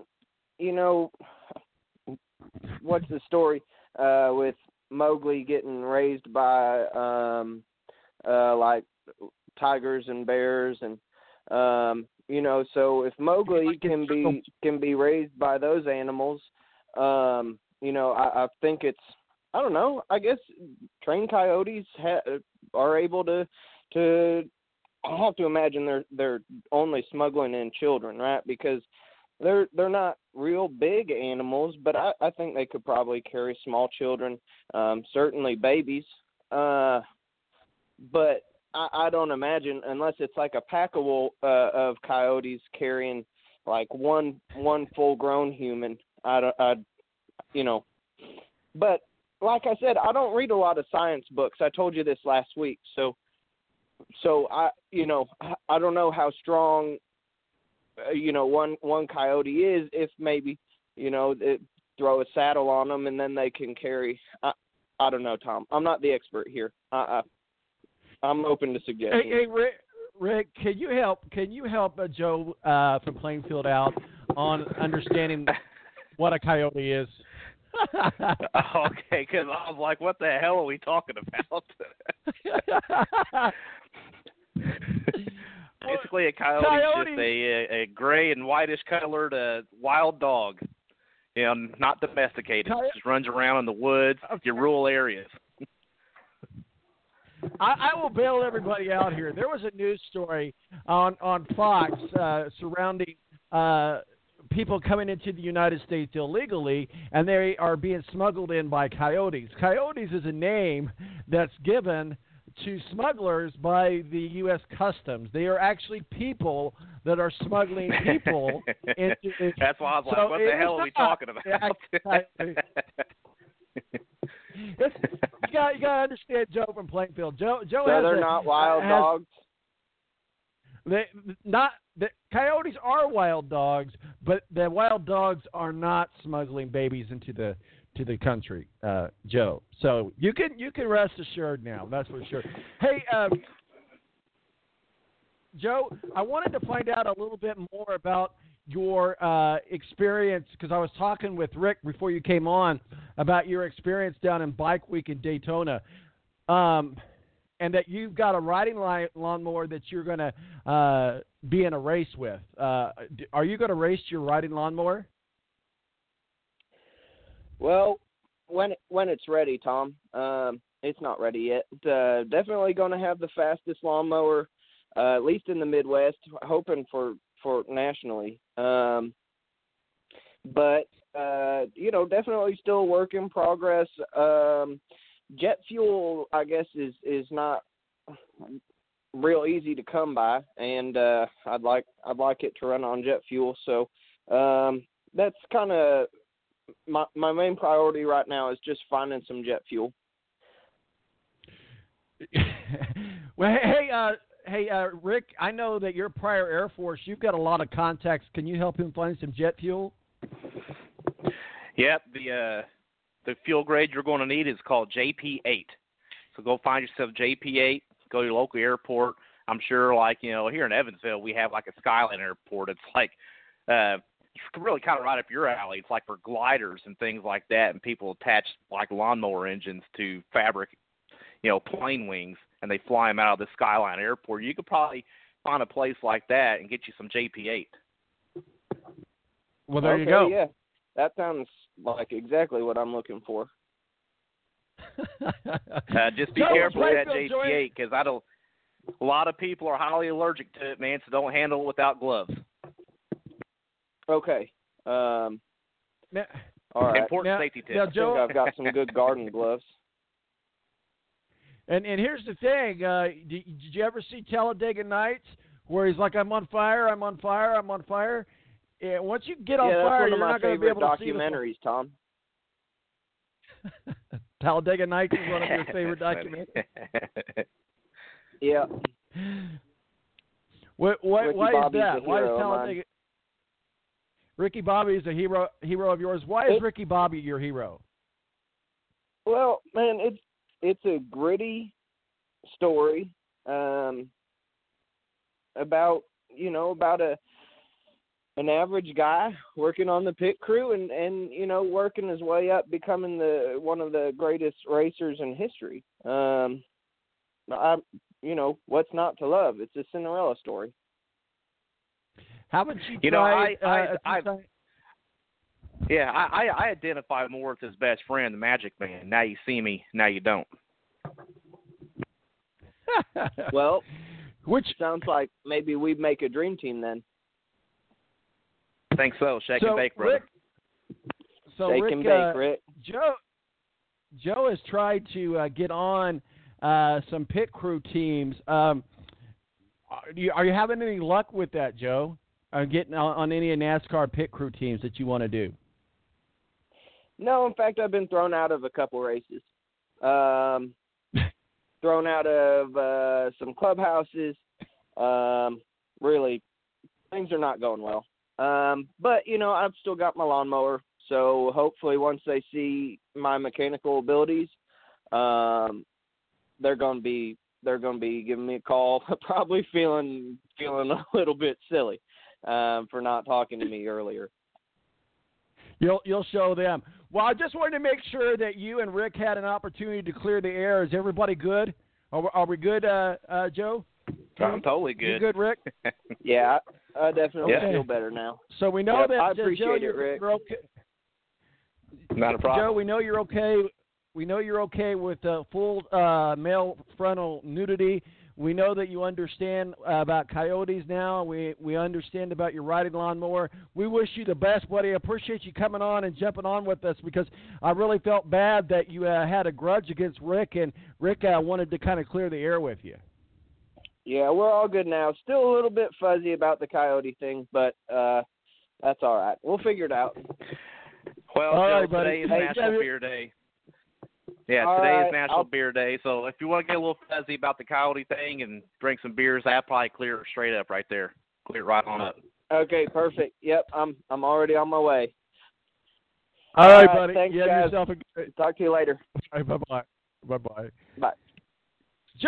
Joe from Plainfield joins us, helping us clear the air there with Rick Riggin. And those that might not know, we met Joe during the Super Bowl show. He called in, and I archived that call so that everybody can know how we got to know Joe from Plainfield. And he calls in at random times sometimes, and so we always try to accommodate Joe from. Plainfield. Here's Joe from the Super Bowl. Do you have our caller back? I understand that he has a very important question about the Super Bowl. Go ahead, caller. What's your question about the Super Bowl? Yeah, hi, my name's Joe. I'm calling from Plainfield, Indiana. I was wondering, there's been a lot of talk about what the Super Bowl may be, what it may not be, what it could be, all these sorts of things about the Super Bowl, and I think that's great. I think it's important. I did have one question. I've got this container. It's large. It's orange, round. It's got some bats on it, some skulls. It's what we put the candy in for the kids on Halloween. It's about, hold on now, I've got my tape measure here. Yeah, it's about 15 and 3/4 inches in diameter. I was wondering, Tom, now does this qualify as a Super Bowl, or are there different definitions on what might qualify that? I think that qualifies as a Super Duper Bowl. I think it does, too. All right, thanks for your time, Tom. I do appreciate that. Y'all have a great, blessed day now, okay? You too. Joe from Plainfield. Rick, that's 15 minutes of your life you'll never get back. Yeah, that's all right, though. It's always good he comes on. It's a fun time. So you kind of got lost in the coyote conversation, too, huh? Yeah, I had no idea where we was going with that. He talked with me. He asked me. He sent me a text on that, and he sent me the link to that. And he's like, I don't know how these coyotes are getting babies across the border. And so we wanted to clear it up for him.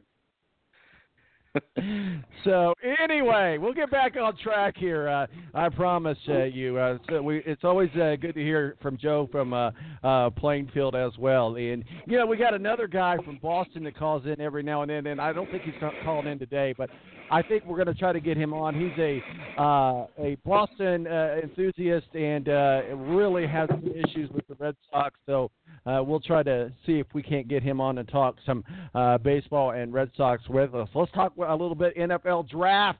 Mr. Rick Riggin, my partner in crime. Some things going on in the rumor mill. Trading down for Quentin Nelson, a real option for the Giants in the NFL draft. I don't like it. Thoughts? Well, the rumor turns out to be true. I don't like it much either. I mean, if they need some offense, the Eli's on the very, very, very back end of his career, and I think this might actually be the year to take quarterback if you're the Giants, not offensive line. I see Quentin Nelson more of the going to the Colts. Somebody like that more than I do the Giants. The Giants need some help at the quarterback position. Well, here's the thing: what we're seeing and what we've heard some people talk about this week with concerning the Browns. The Browns may pass on Donaldson and pick up Josh Allen. Now that'll move down Barkley. That'll move down Chubb. I don't see the Colts moving from 6 to do anything. So we might get Barkley or Chubb, one or the other, might just land in our laps. It very well may be the case. Tom, the more teams that move up, and try to get into that top 5, that likely means that they're going after a quarterback. So when those teams are doing that, if you're a Saquon Barkley fan, if you're a Colts fan, that's great news because then that means Barkley's going to be available when it's your turn to pick. So the more teams that try to move up, it's really clear they're going quarterback. That's going to make Barkley slide down more and more and probably get in that 6th spot for the Colts. Well, here's the thing. Even if the Browns does not draft Josh Allen, he's not going to make it past the Jets, which just puts Chubb right in our laps. Even if the Browns do get Sam Darnold and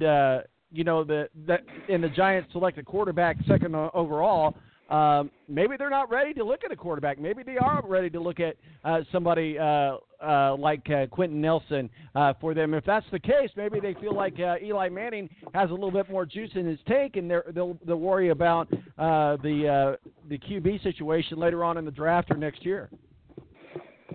Yeah, I just don't know about Eli. I just see a broken down quarterback. He can't move. Maybe he can still throw it. I mean, Odell Beckham Jr. bails him out of a lot of throws, though, anymore. But, man, the guy cannot move out of the pocket. He's just I think it's just time for the Giants. And for Chubb, you're talking about Bradley Chubb, right, for the Colts as a possible pickup? Yes. So is that what you really want as a Colts fan? We keep talking about the Colts need to beef up that offensive line or go maybe even running back with Saquon Barkley. Bradley Chubb's a defensive end. So is that what the Colts are really looking for?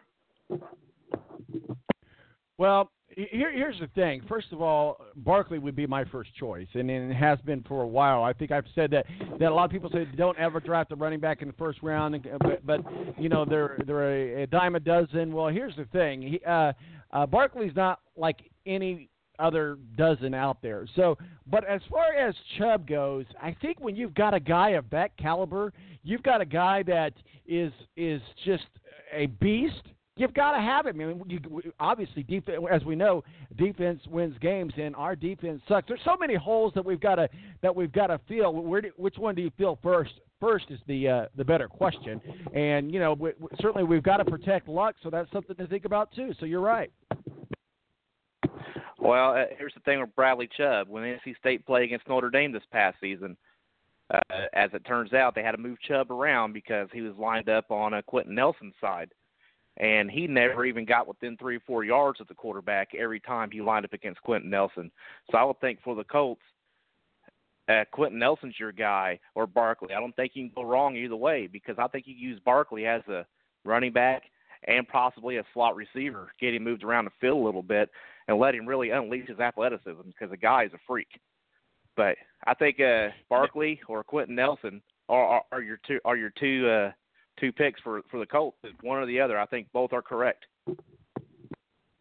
You're listening to The Balance. My name is Tom Marquis, El Presidente. If you're listening to us on the podcast, make sure that you hit subscribe or favorite on TuneIn or Apple Podcasts. I don't know why they just changed it from iTunes to Apple Podcasts. But nonetheless, you know where it's at. Hit subscribe or favorite. That way you get a push notification whenever we launch our podcast. And the great thing about our podcast is it's our live show. A lot of shows out there, they'll take interviews and they'll take segments or highlights of their show and create a podcast from highlights. That's not what you get. With us, you get everything, to include Joe from Plainfield. Rick, somebody's going to be trading for Baker Mayfield. He may be the best quarterback in the class, and I don't believe that he's going first overall, and I don't see him being a fit for the Giants. Even if they go with the QB with the second pick, and it might be too big of a gamble for the Jets, as we talked about with Allen, there's too much here to like, and I look at teams like the Patriots, the Bills, the Cardinals, the Broncos. A lot of those teams I look are going to be bucking for Baker Mayfield. I actually see Baker Mayfield sliding down to like mid to late second round, possibly even third round. His 40 time wasn't real explosive. It's probably better than some of your typical pocket passer quarterbacks. But he hasn't done anything in the pro days or the combine that really stand out. Yeah, he's a Heisman Trophy winner, great competitor, probably a really great leader. He does have some, off the field issues or small. It's really more of the, when he's grabbing his wiener when he's playing against Kansas, that type of stuff. You remember that happening? I don't know if wiener's that's a funny word to use for a podcast, A wiener. Yeah, he said wiener. But Tom, I believe, and I wrote an article about this on 12versus5.com 2 days ago. If I can go ahead and just plug the website, but my article is about how Lamar Jackson. Is about how Lamar Jackson is actually the most fascinating quarterback in the draft right now. Is what I believe. Mason Rudolph is going to go in the top half of the first round. Some teams are divided on just how well this kid projects in the NFL, but there are enough teams that like him enough that they're going to that I see him being the fifth QB off the board. What are your thoughts, Mason Rudolph? Man, I don't know, because you don't hear anybody talk about Mason Rudolph. It's kind of cool you brought him up. I don't know how many quarterbacks are going to go in the first round. It's already talking about Sam Darnold and Josh Rosen and Josh Allen, possibly even Lamar Jackson or Baker Mayfield, and now there's Mason Rudolph sitting out there. So, to me, he's also maybe a round two guy. He's big. He's not really athletic. He's got a huge arm, though. So it's just whatever team and the offensive scheme that is what a team is looking for. But I just don't think he's a first-round talent. I mean, he had the wide-open run-and-gun offense at Oklahoma State. So they put up a ton of points. His stats were really gaudy, but that's just the way the offense is set up for him. So he's going to need a coaching staff and a team with the same type of philosophy, because if you try to slow him down and put him into a more of a run-oriented offense, he's not really going to be able to shine in the NFL. I continue to hear the Ravens deep into this QB market. They just signed RG3, and they were able to untangle themselves from Joe Flacco's contract after 2018. They're high on Rudolph. They like him a lot. I'm guessing he doesn't get by them with that pick, but the question becomes, has Arizona with the pick, which right now anyway has pick number 15, or someone else already, if someone's already got him? You mentioned Lamar Jackson. I'm more of a Lamar Jackson guy myself, but I'm becoming convinced that Mason Rudolph beats him off the board.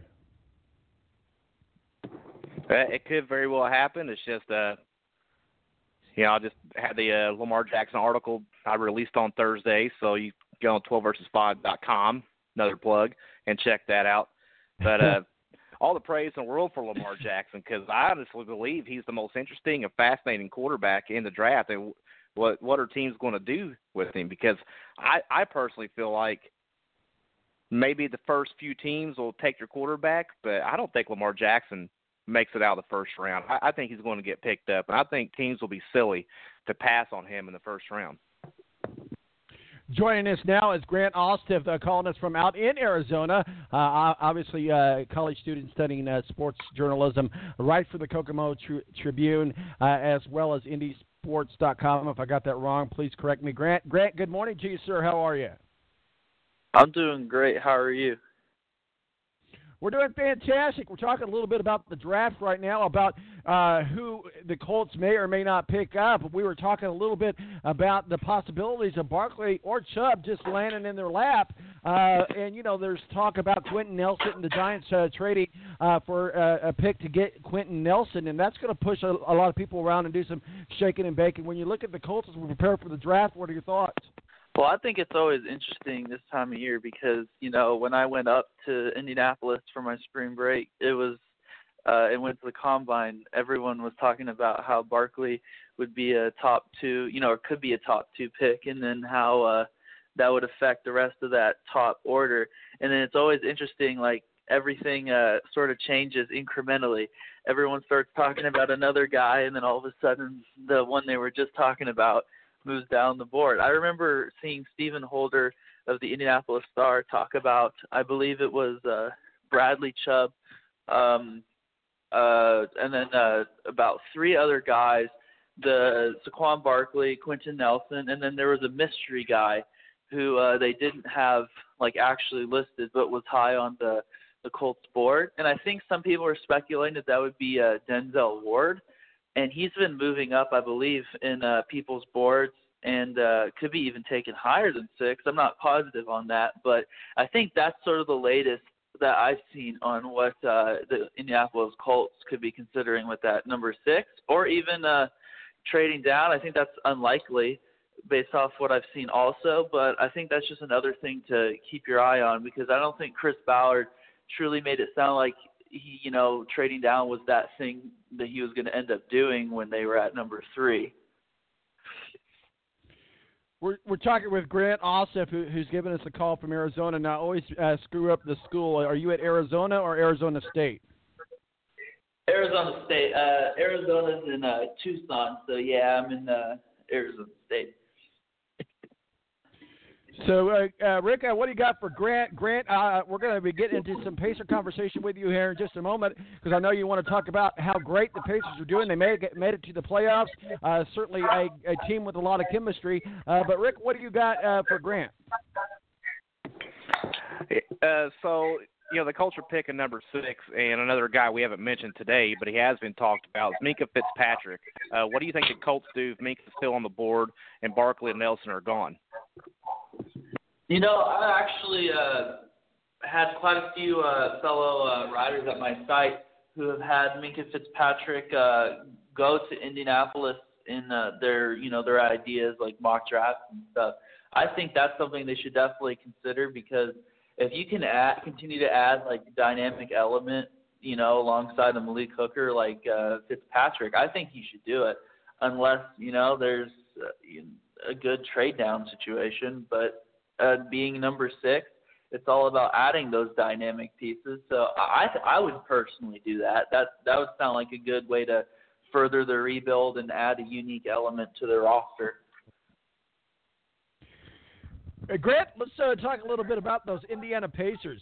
You got to be happy where they are. And here's the thing, what I am kind of disappointed in, a lot of people discounted the Indiana Pacers this year as a team that was in the total rebuild mode. And, Paul George is gone. They got Oladipo in a trade. A lot of people are didn't really like it so well. But, hey, it's turned out that the Indiana Pacers were the winner with this trade with Oladipo. They're in the playoffs. They may not win the East, but, hey, they are definitely in the playoffs. Absolutely. It's been a really fun year to follow them and, write about them and watch, the fan base truly embrace them incrementally throughout the year. Because, a lot of people, as you said, they weren't that high on that trade when they sent Paul George to Oklahoma City for Victor Oladipo and DeMontis Sabonis. But, I always viewed it as, I did not like the trade. I always felt like, I believe in Oladipo since his Indiana days, and I always felt like you need to wait and see how things play out, because he didn't have a significant offensive role in Oklahoma City, and he never truly had that massive offensive role in Orlando that he has now. And also playing alongside a guy like Russell Westbrook, who brings it every single night and shows you what it takes to be great. He never had a player like that in Orlando. And those little things may sound little, but, they're truly not. And he's mentioned that as one of the key reasons as to how he became a star player, seeing how a guy like Russell Westbrook has that work ethic and comes to the office every single day ready to go. And, I think Kevin Pritchard did a really good job of adding those cohesive role players like Darren Collison and Bojan Bogdanovic, and they've overachieved in their roles, playing off of Victor Oladipo. So I think it was an interesting. Oh, sorry. Oh, no problem. We're talking with Grant Ossoff. Joining us also is Mo, the BS Sports Show. Mo, I know we've only got you for a limited time as well, and Rick is with us as well. Mo, we're talking a little bit about the Pacers and the Colts draft. We're hearing that the Giants will trade for Quentin Nelson. That'll certainly move the draft board around. What are your thoughts? Pacers draft, what have you, sir? Well, what I like about the Pacers, and I think Kristen Airy mentioned the other night on the broadcast, in a big spot, Victor Oladipo still willing to pass the basketball. We saw, a couple big shots hit the other night, and they weren't by Victor Oladipo as the Pacers came down towards the end of the basketball game. And I think that makes people want to come and play with guys who are stars when they're willing to pass the basketball in big situations. I like that Bogdanovic has started to cut down on turnovers at the beginning of the season. I think he turned the ball over a little too much. And I like the way this team's come together. I think a lot of Pacers fans were really upset with what Kevin Pritchard got back at first, but I think if you look at it now, it's better than anybody could have hoped. I mean, it's an A++++ on this trade. It's a fun, exciting basketball team, and they're in no way an easy out when it comes to these NBA playoffs. I'm really excited to see what the Pacers do. So, Mo, why we got you on, because I know that you know a lot about this, and we've made jokes about it on the show today. But what are your thoughts about Conor McGregor losing his marbles in the NYC? Well, I mean, part of it wants to believe, after working with the WWE and being a fan of wrestling for a long time, it feels very Vince McMahon-ish. If you look very almost immediately, there's a couple different camera angles that were sent out of it. I feel like part of it was showmanship, and part of it was just going too far. It's great for the UFC because honestly, that whole incident got more hype than this whole fight coming up. I don't think there's anybody going, wow, they're a great card, and now you've got a guy in Conor McGregor who's arguably your biggest star. Putting you back in the news. Is it for the best reason in the world? No, but it definitely got a lot of eyeballs back on the UFC who have lost star after star. The UFC, to me, over the last year, has felt very much like NASCAR, where a bunch of the big stars have gone away, and yet what have you got left? So I think this was good as far as the UFC goes and getting eyeballs back on it. And it's still great for the Conor McGregor brand because at the end of the day, he's been known as a guy who will say anything, who will do anything, and I like the fact that I'm not upset that Conor did it. I think there will be very few repercussions from it, and I think it got the UFC back in the news. Rick, and you are up. What do you got for Grant or Mo? Well, I don't have any questions for either one, but I do agree with Mo. It does bring attention back to UFC because the past couple of years, he's lost the superstars, basically, because Conor McGregor is he's almost like a larger-than-life figure now. And Ronda Rousey's left for the WWE, and she lost her last two fights she fought in. So they lost their cash cows. They lost their ratings grab. fighters. So I do agree with it does bring attention. But I've seen on Twitter, though, how people are just upset with the 3 fights that are canceled, that they're not wanting to pay for the pay-per-view, because I think UFC has lost a lot of money now just based off this event for this pay-per-view. But or maybe even just wanting the pay-per-view to be charged for like $20 instead of the full $60. So Grant, first of all, feel free to chime in on the Conor McGregor conversation. But let's talk a little bit about the East, how it's shaping up in the playoffs. Is this still the Cleveland Cavaliers East? We look at the Celtics.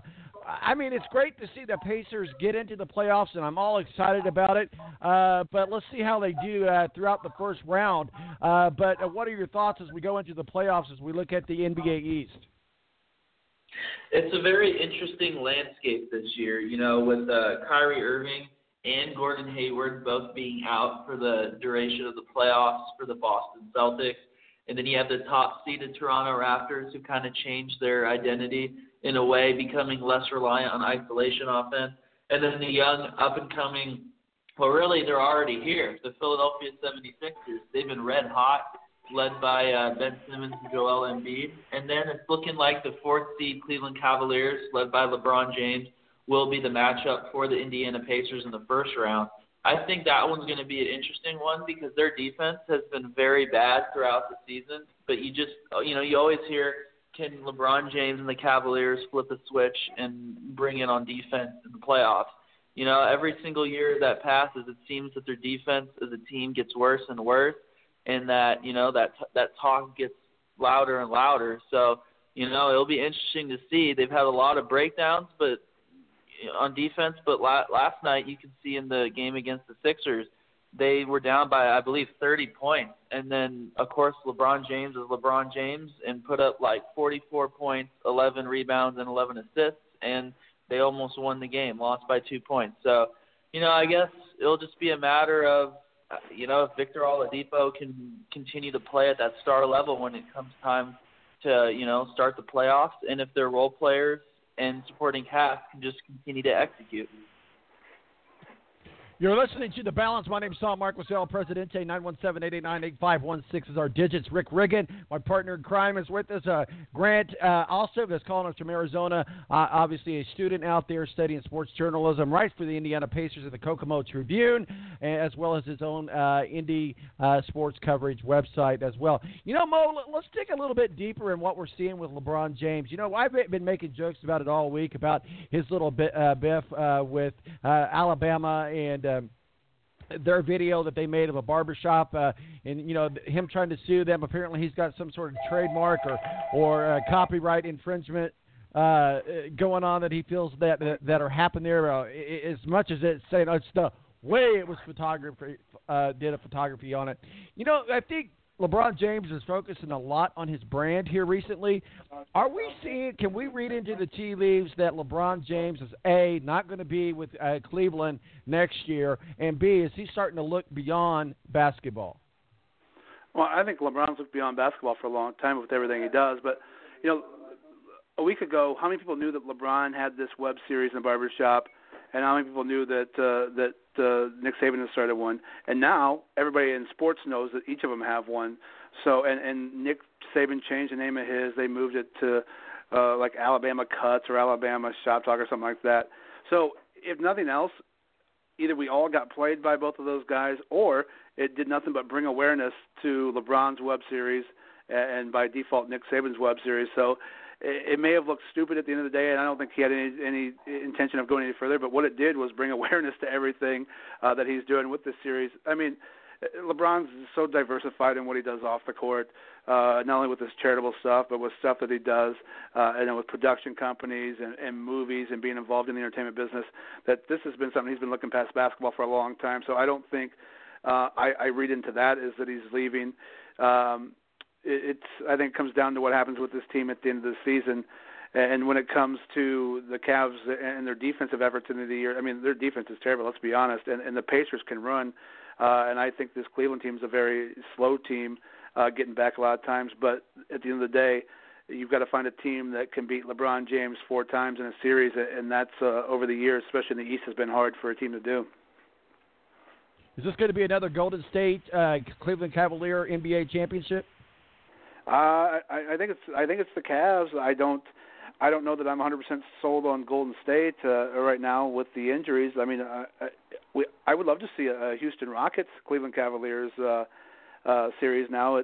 It looks like it's, for me, leaning that way at this point. Can Houston come up big though? They've tended to fall apart at times in bigger games over the last couple of years with James Harden in the playoffs. So can they continue this push like they have all season long? Will be the question. I mean, Golden State's the king of the mountain right now, and somebody's got to knock them off first. But if I was putting my own money down on it, I would probably bet on a Houston-Cleveland Cavaliers series. So, Mo, real quickly, let's talk a little bit about the Masters. Sergio, defending champion on Thursday, I sent you guys out the link on that. Put it in the drink 5 times. He's not getting the green jacket, but we see Jordan fall down and tied for 4th. So a lot to be seen over the next 48 hours out at Augusta. But as we look at it right now, what are your thoughts?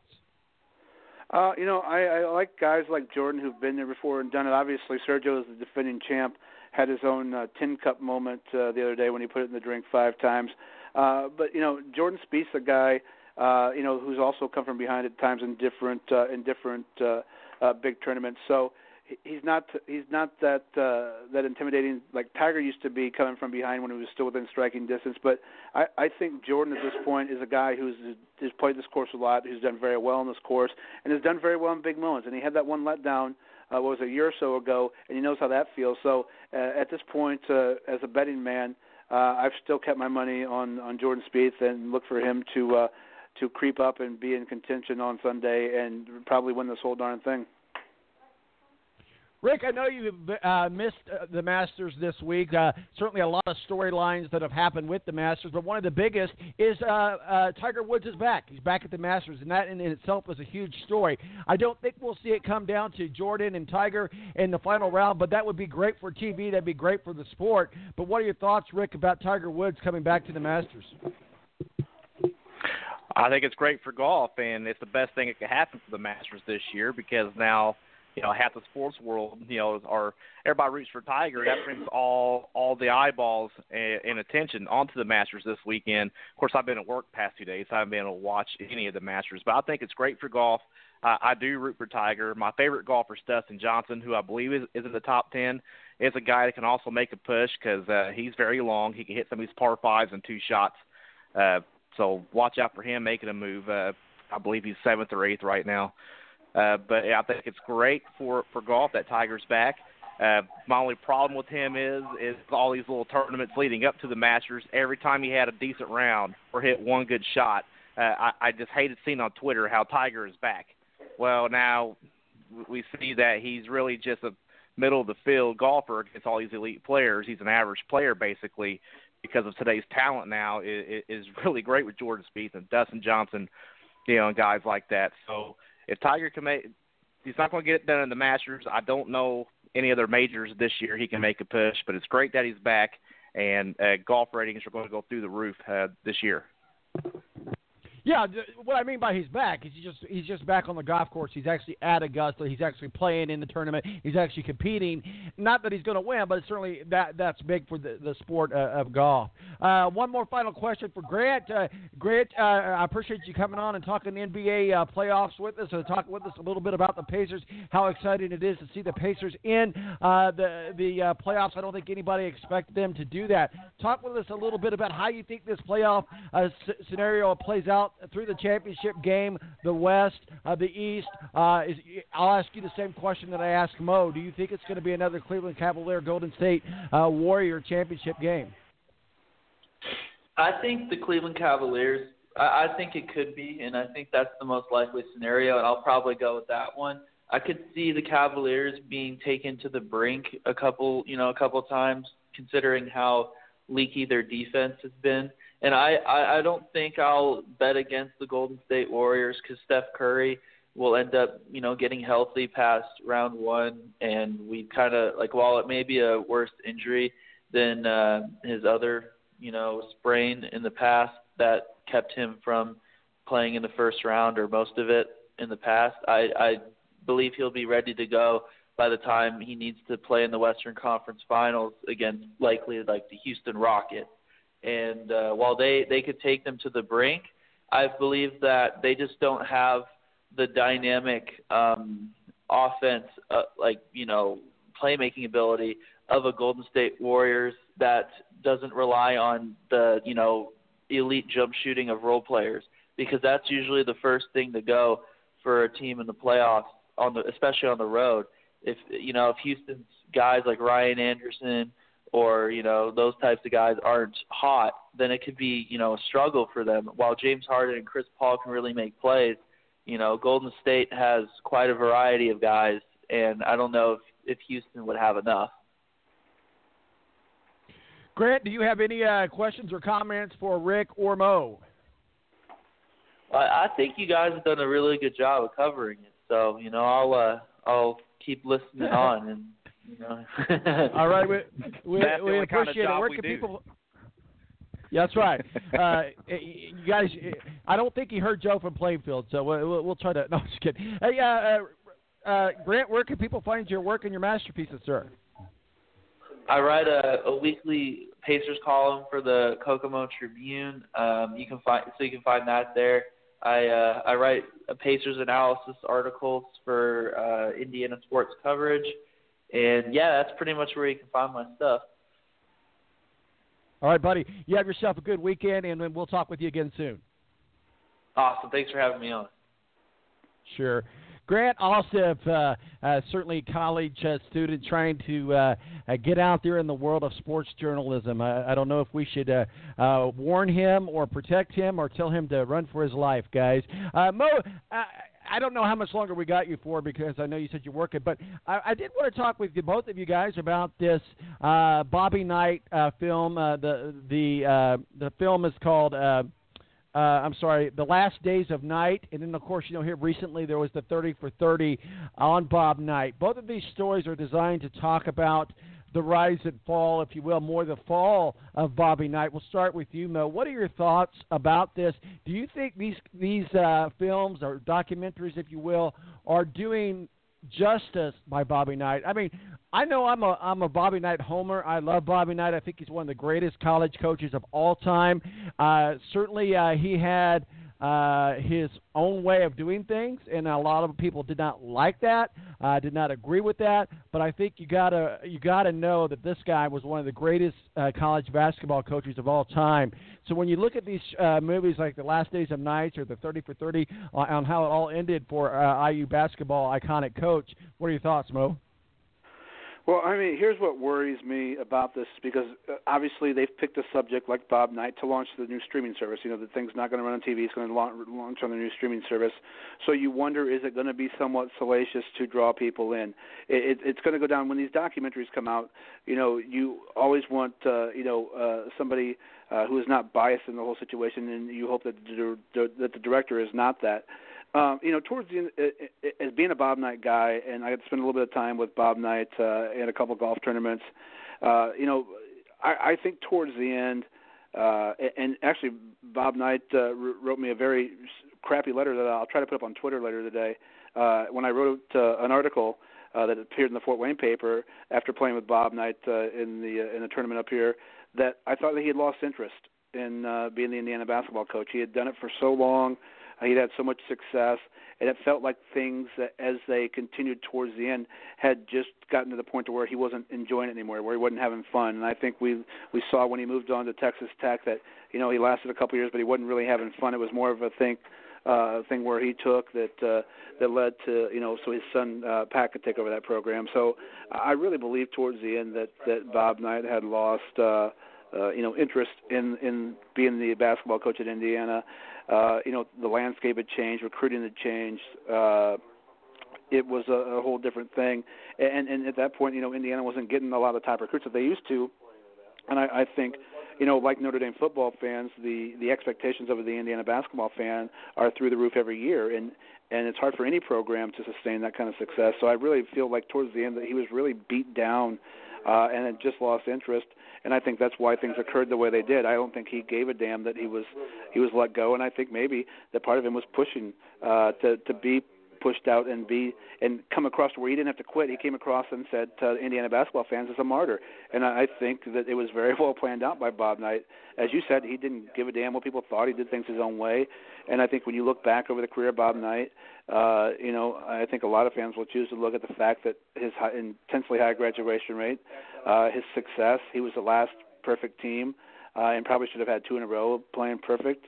And, he was a guy that was a hard guy to play for, and he still did it when he couldn't get all the top talent that a lot of the other programs got. So I think it'll be slanted in a way somewhat salacious because ESPN's trying to draw eyeballs to this new streaming service. But I think at the end of the day, you see a guy in Bob Knight that had lost interest towards the end of his career at IU.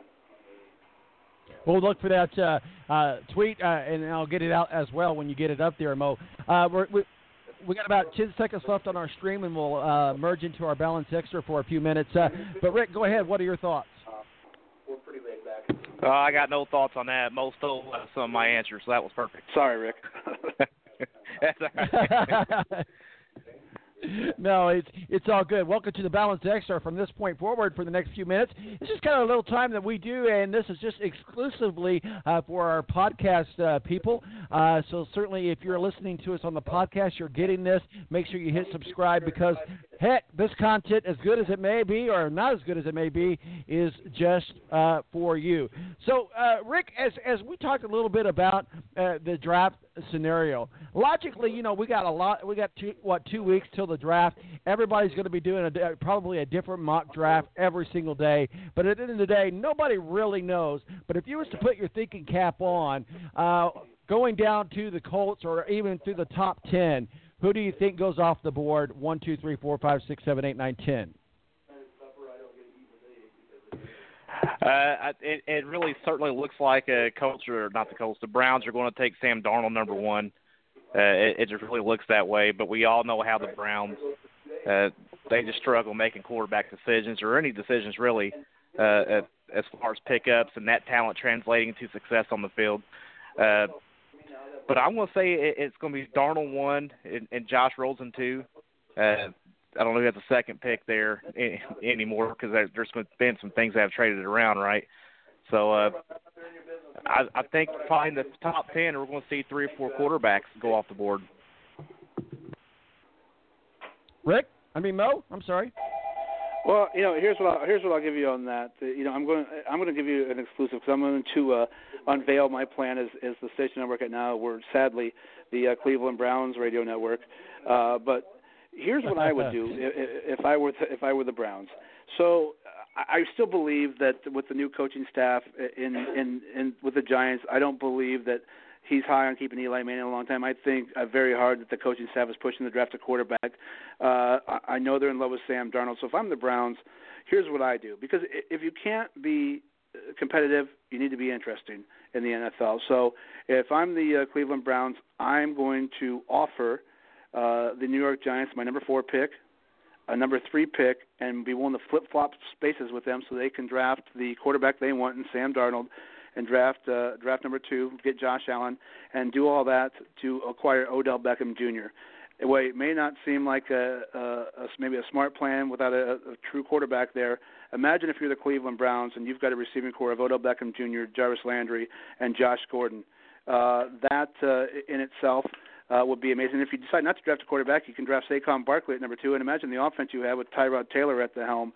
If you're about making money and making Cleveland fans happy, if you can't be great right now, you can sure as hell sell a lot of jerseys and have an interesting team. And nobody wants to put the Browns on prime time, but if you've got an offense like that, I think the Browns steal a few more primetime games.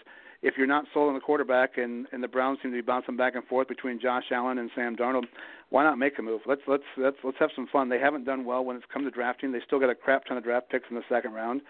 Let's see what kind of move they can make and make a big splash. We saw the Rams do that with Brandon Cooks. They've tried to assemble an all-star team out there in L.A. If things stay how they are, I believe that the Browns do draft Sam Darnold 1. The Giants, it depends on who wins out that battle between GM and coaching staff, whether they draft a quarterback or take a guy like Nelson. But after making the acquisition of Solder from New England, I think that they might look at a guy like Saquon Barkley or look at a receiver if they still plan on moving Odell Beckham. 3, obviously, the Jets are going to take a quarterback. And then you get into some exciting things. You know, what's going to happen when you get down to a team like the Denver Broncos? Are they going to go quarterback even though they acquired Case Keenum and they have a couple of young, talented guys on their roster? Are they going to make a move to shore up what's becoming a bad offensive line? I mean, I think the dream for Quentin Nelson, if he makes it past the Colts, is to go to the Chicago Bears where his former coach from college is. And, I mean, that makes 100% sense. Why not reunite the guy with the coach who made him an All-American? And I think the Bears are just hoping and praying that Quentin Nelson falls that far. The Colts, to me, are the ones that really stand out, what they do. Do they go defense? Do they go offensive line? If Barkley falls to them, do you take a guy like that? Or do we see Chris Ballard trade down again and try to acquire more draft picks? I think the second trade down would irritate Colts fans to no end because you still have a chance where you acquired another second-round draft pick as well as to now make a splash with still a top-name talent. And if all these teams move up to draft quarterbacks, there's going to be some real big name talent still left when the Colts draft at 6. So the Colts, to me, are probably the most interesting pick now, even though not trying to be a homer, the most interesting pick now at number 6 because if people are moving up to grab quarterbacks, who could fall in the Colts' lap? You could have your choice of a Bradley Chubb, of Quentin Nelson, of Saquon Barkley, and then things get real interesting. You know, Mo and Rick, you can certainly chime in here at any time. But Rick asked me a question earlier, Mo, and it's kind of a hard question to ask because you're danged if you're doing, you're danged if you don't, because there's so many holes that the Colts have to fix. The thing about it is, do you want to draft an offensive lineman or a defensive lineman? Do you want to go offensive in the first round, or do you want to go defense in the first round? Which is more important to the Colts, Mo? Well, you know, the Colts can't rush the quarterback. That's been a problem, you know, since Robert Mathis has been gone. They can't protect Andrew Luck. That's been a problem for a long time. And the running game suffered. I mean, it's hard when you've got to pick that high. And this is, you know, said to be a deep draft. You can always draft a running back or somebody like that later. You take a big chance when you draft a running back high, like a Saquon Barkley, but you have also seen the rewards, you know, when it comes to guys like Ezekiel Elliott. You know, protecting Andrew Luck should be first and foremost, and a guy like Quentin Nelson does that. I mean, he's a guy that feels like he's the most can't-miss guy in the entire draft. But sooner or later, you got to rush the quarterback. And I would have thought that the Colts, with the money to spend, would have done a better job of addressing at least some of those needs in the off season. But they didn't really make that big of a splash. You know, we saw what a difference a guy like Andrew Whitworth made last year going from the Bengals to the Rams. Made a huge difference in their offense. And I was really disappointed at some of the moves that were not made in the off season to where you could have focused more on certain areas in the draft. So, you know, I think you're right. You're damned if you do, damned if you don't. But this is a spot at number 6 when you've got a draft pick this high because you don't want to be drafted there next year. You've got to make the right call, and you can't mess this up. So, you know, obviously if Andrew Luck is not going, we see how terrible the Colts are. So if it comes down to it, I think you go with the can't-miss pick and Quentin Nelson. Rick is also our official college football analyst. Rick, as we look at this draft coming up, which whether it's the SEC or it's the PAC or it's the Big Ten, which division do you think does the best in the draft? Oh, it's definitely got to be the SEC, right? I mean, the SEC is so dominant every year, and we keep thinking the SEC falls back in football. You know, we see the Big Ten have a great bowl season, and we say the Big Ten overtook the SEC for the best conference, or the ACC for the best conference. But really, we had Alabama and Georgia in the national championship game, so it's definitely the SEC. It seems like half of Alabama, you know, are first-round draft picks that, you know, Alabama football players. So there's a ton of talent in the SEC. Yeah, it's never been a quarterback-driven league. So we don't see the SEC in that way. We don't see the quarterback coming out in the draft. So the SEC doesn't get talked about. But when it comes to linemen and defense, like Minkah Fitzpatrick, you know, guys like that, the SEC is probably going to dominate the draft this year. Kind of get some final final thoughts here in the Balance Extra before we wrap it up, put a bowl on it. Mo, Kyrie Irving's injury reveals dangers of assuming sustained success for the Celtics. I mean, I like Brad Stevens. I'm a Brad Stevens homer, and certainly, and I got a brain fart, but the kid from Indianapolis who went to Butler, I should say, who broke his leg at the beginning of the season. Gordon Hayward. I don't know if Gordon Hayward, thank you. But Kyrie Irving's injury, I think, put a nail in the coffin for the Celtics this year. Yeah, I mean, I still think they were probably at least a year away. But one thing it does, a lot of teams are trying to put together trade scenarios for a very unhappy Kawhi Leonard. And what this does is it does give a chance to showcase a lot of these young guys, in the playoffs. For potential suitor for the San Antonio Spurs, because to get a guy like Kawhi Leonard, you're going to have to give up some pieces. So it does give a chance for some of these young guys to get playoff experience and to showcase some of these guys. Should the Celtics decide to make the push to bring in Kawhi Leonard, Kyrie Irving's knee injury obviously an issue. But when you've already lost Gordon Hayward, why not take care of it now instead of waiting? I think they made the right call there and the right move. Again, it's a guy. You need a guy like Kawhi Leonard on that basketball team. Imagine if you can move a Jaylen Brown and a couple of pieces in a draft pick to get Kawhi Leonard. Kyrie Irving doesn't play a lick of defense, and so you bring in a guy, Kawhi Leonard, who's one of the best two-way players in the league. So I think it could turn out to be a win-win for the Celtics. Let them showcase some of these young guys, get Irving right, and to make this hard push when Hayward comes back next year. Rick, we'll give you the final word here. The Patriots, I think, is going to make some noise coming up here in the draft. And I'll tell you why. I think round 1 went to Tom Brady. Round 2 is going to go to Bill Belichick. Bill Belichick is looking beyond Tom Brady. And I think we got one more year maybe of Tom Brady. I don't know. I think we may even be seeing the end of an era between Belichick and Brady. But here's one thing that I do know is that Bill Belichick does not like to be bossed around or pushed around. And it appears that Tom Brady went behind Bill Belichick's back, went to Robert Kraft on this whole Garoppolo trade and wanted them to get rid of Garoppolo to San Francisco because that was a huge thing for them. And I think that Bill Belichick is not forgetting that, and he is going to make it clear that he wants a quarterback to replace Tom Brady in the draft. What are your thoughts?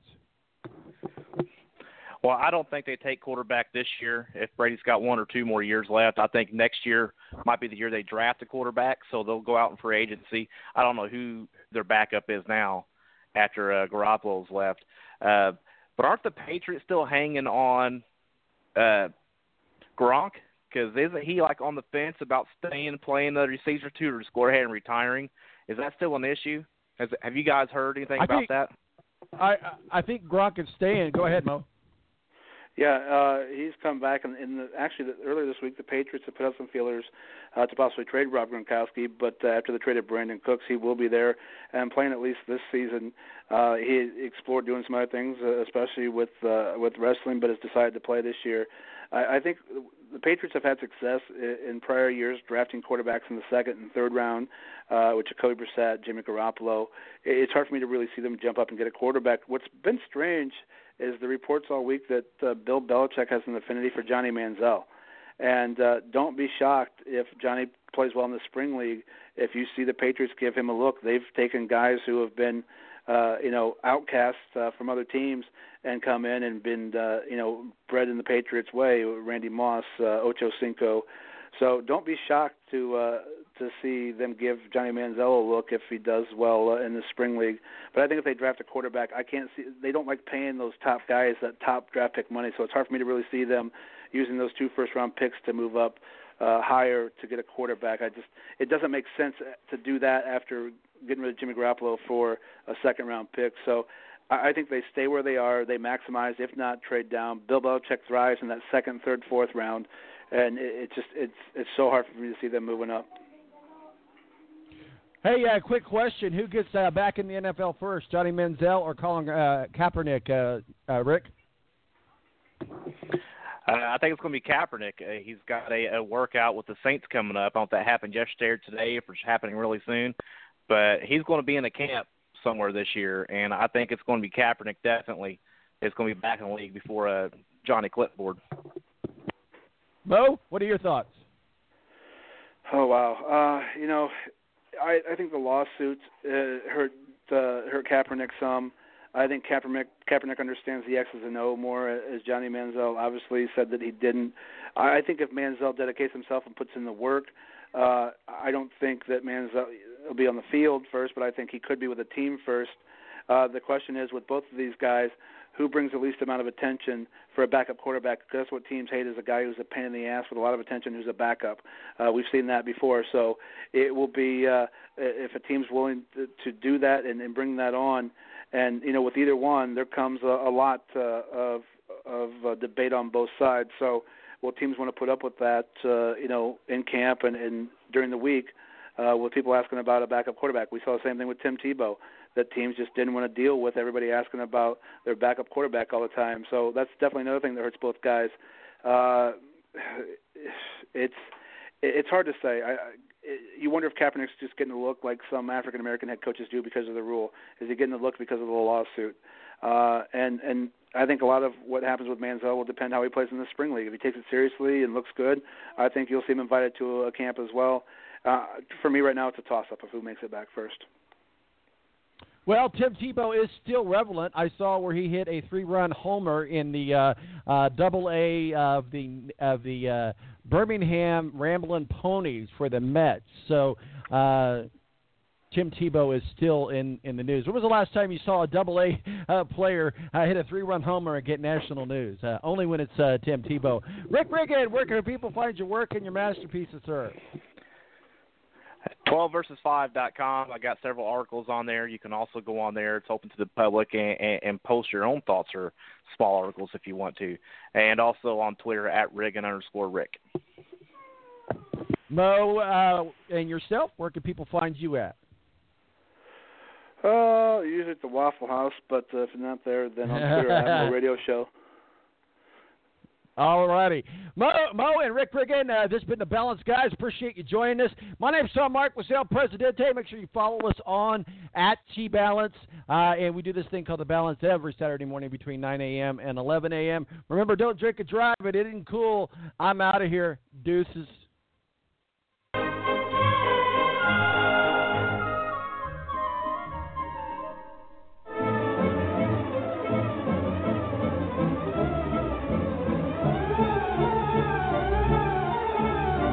Join us next week for The Balance. In the meantime, check us out on Twitter, T-Balance, or Facebook, The Balance, or online at www.thebalanceonline.com.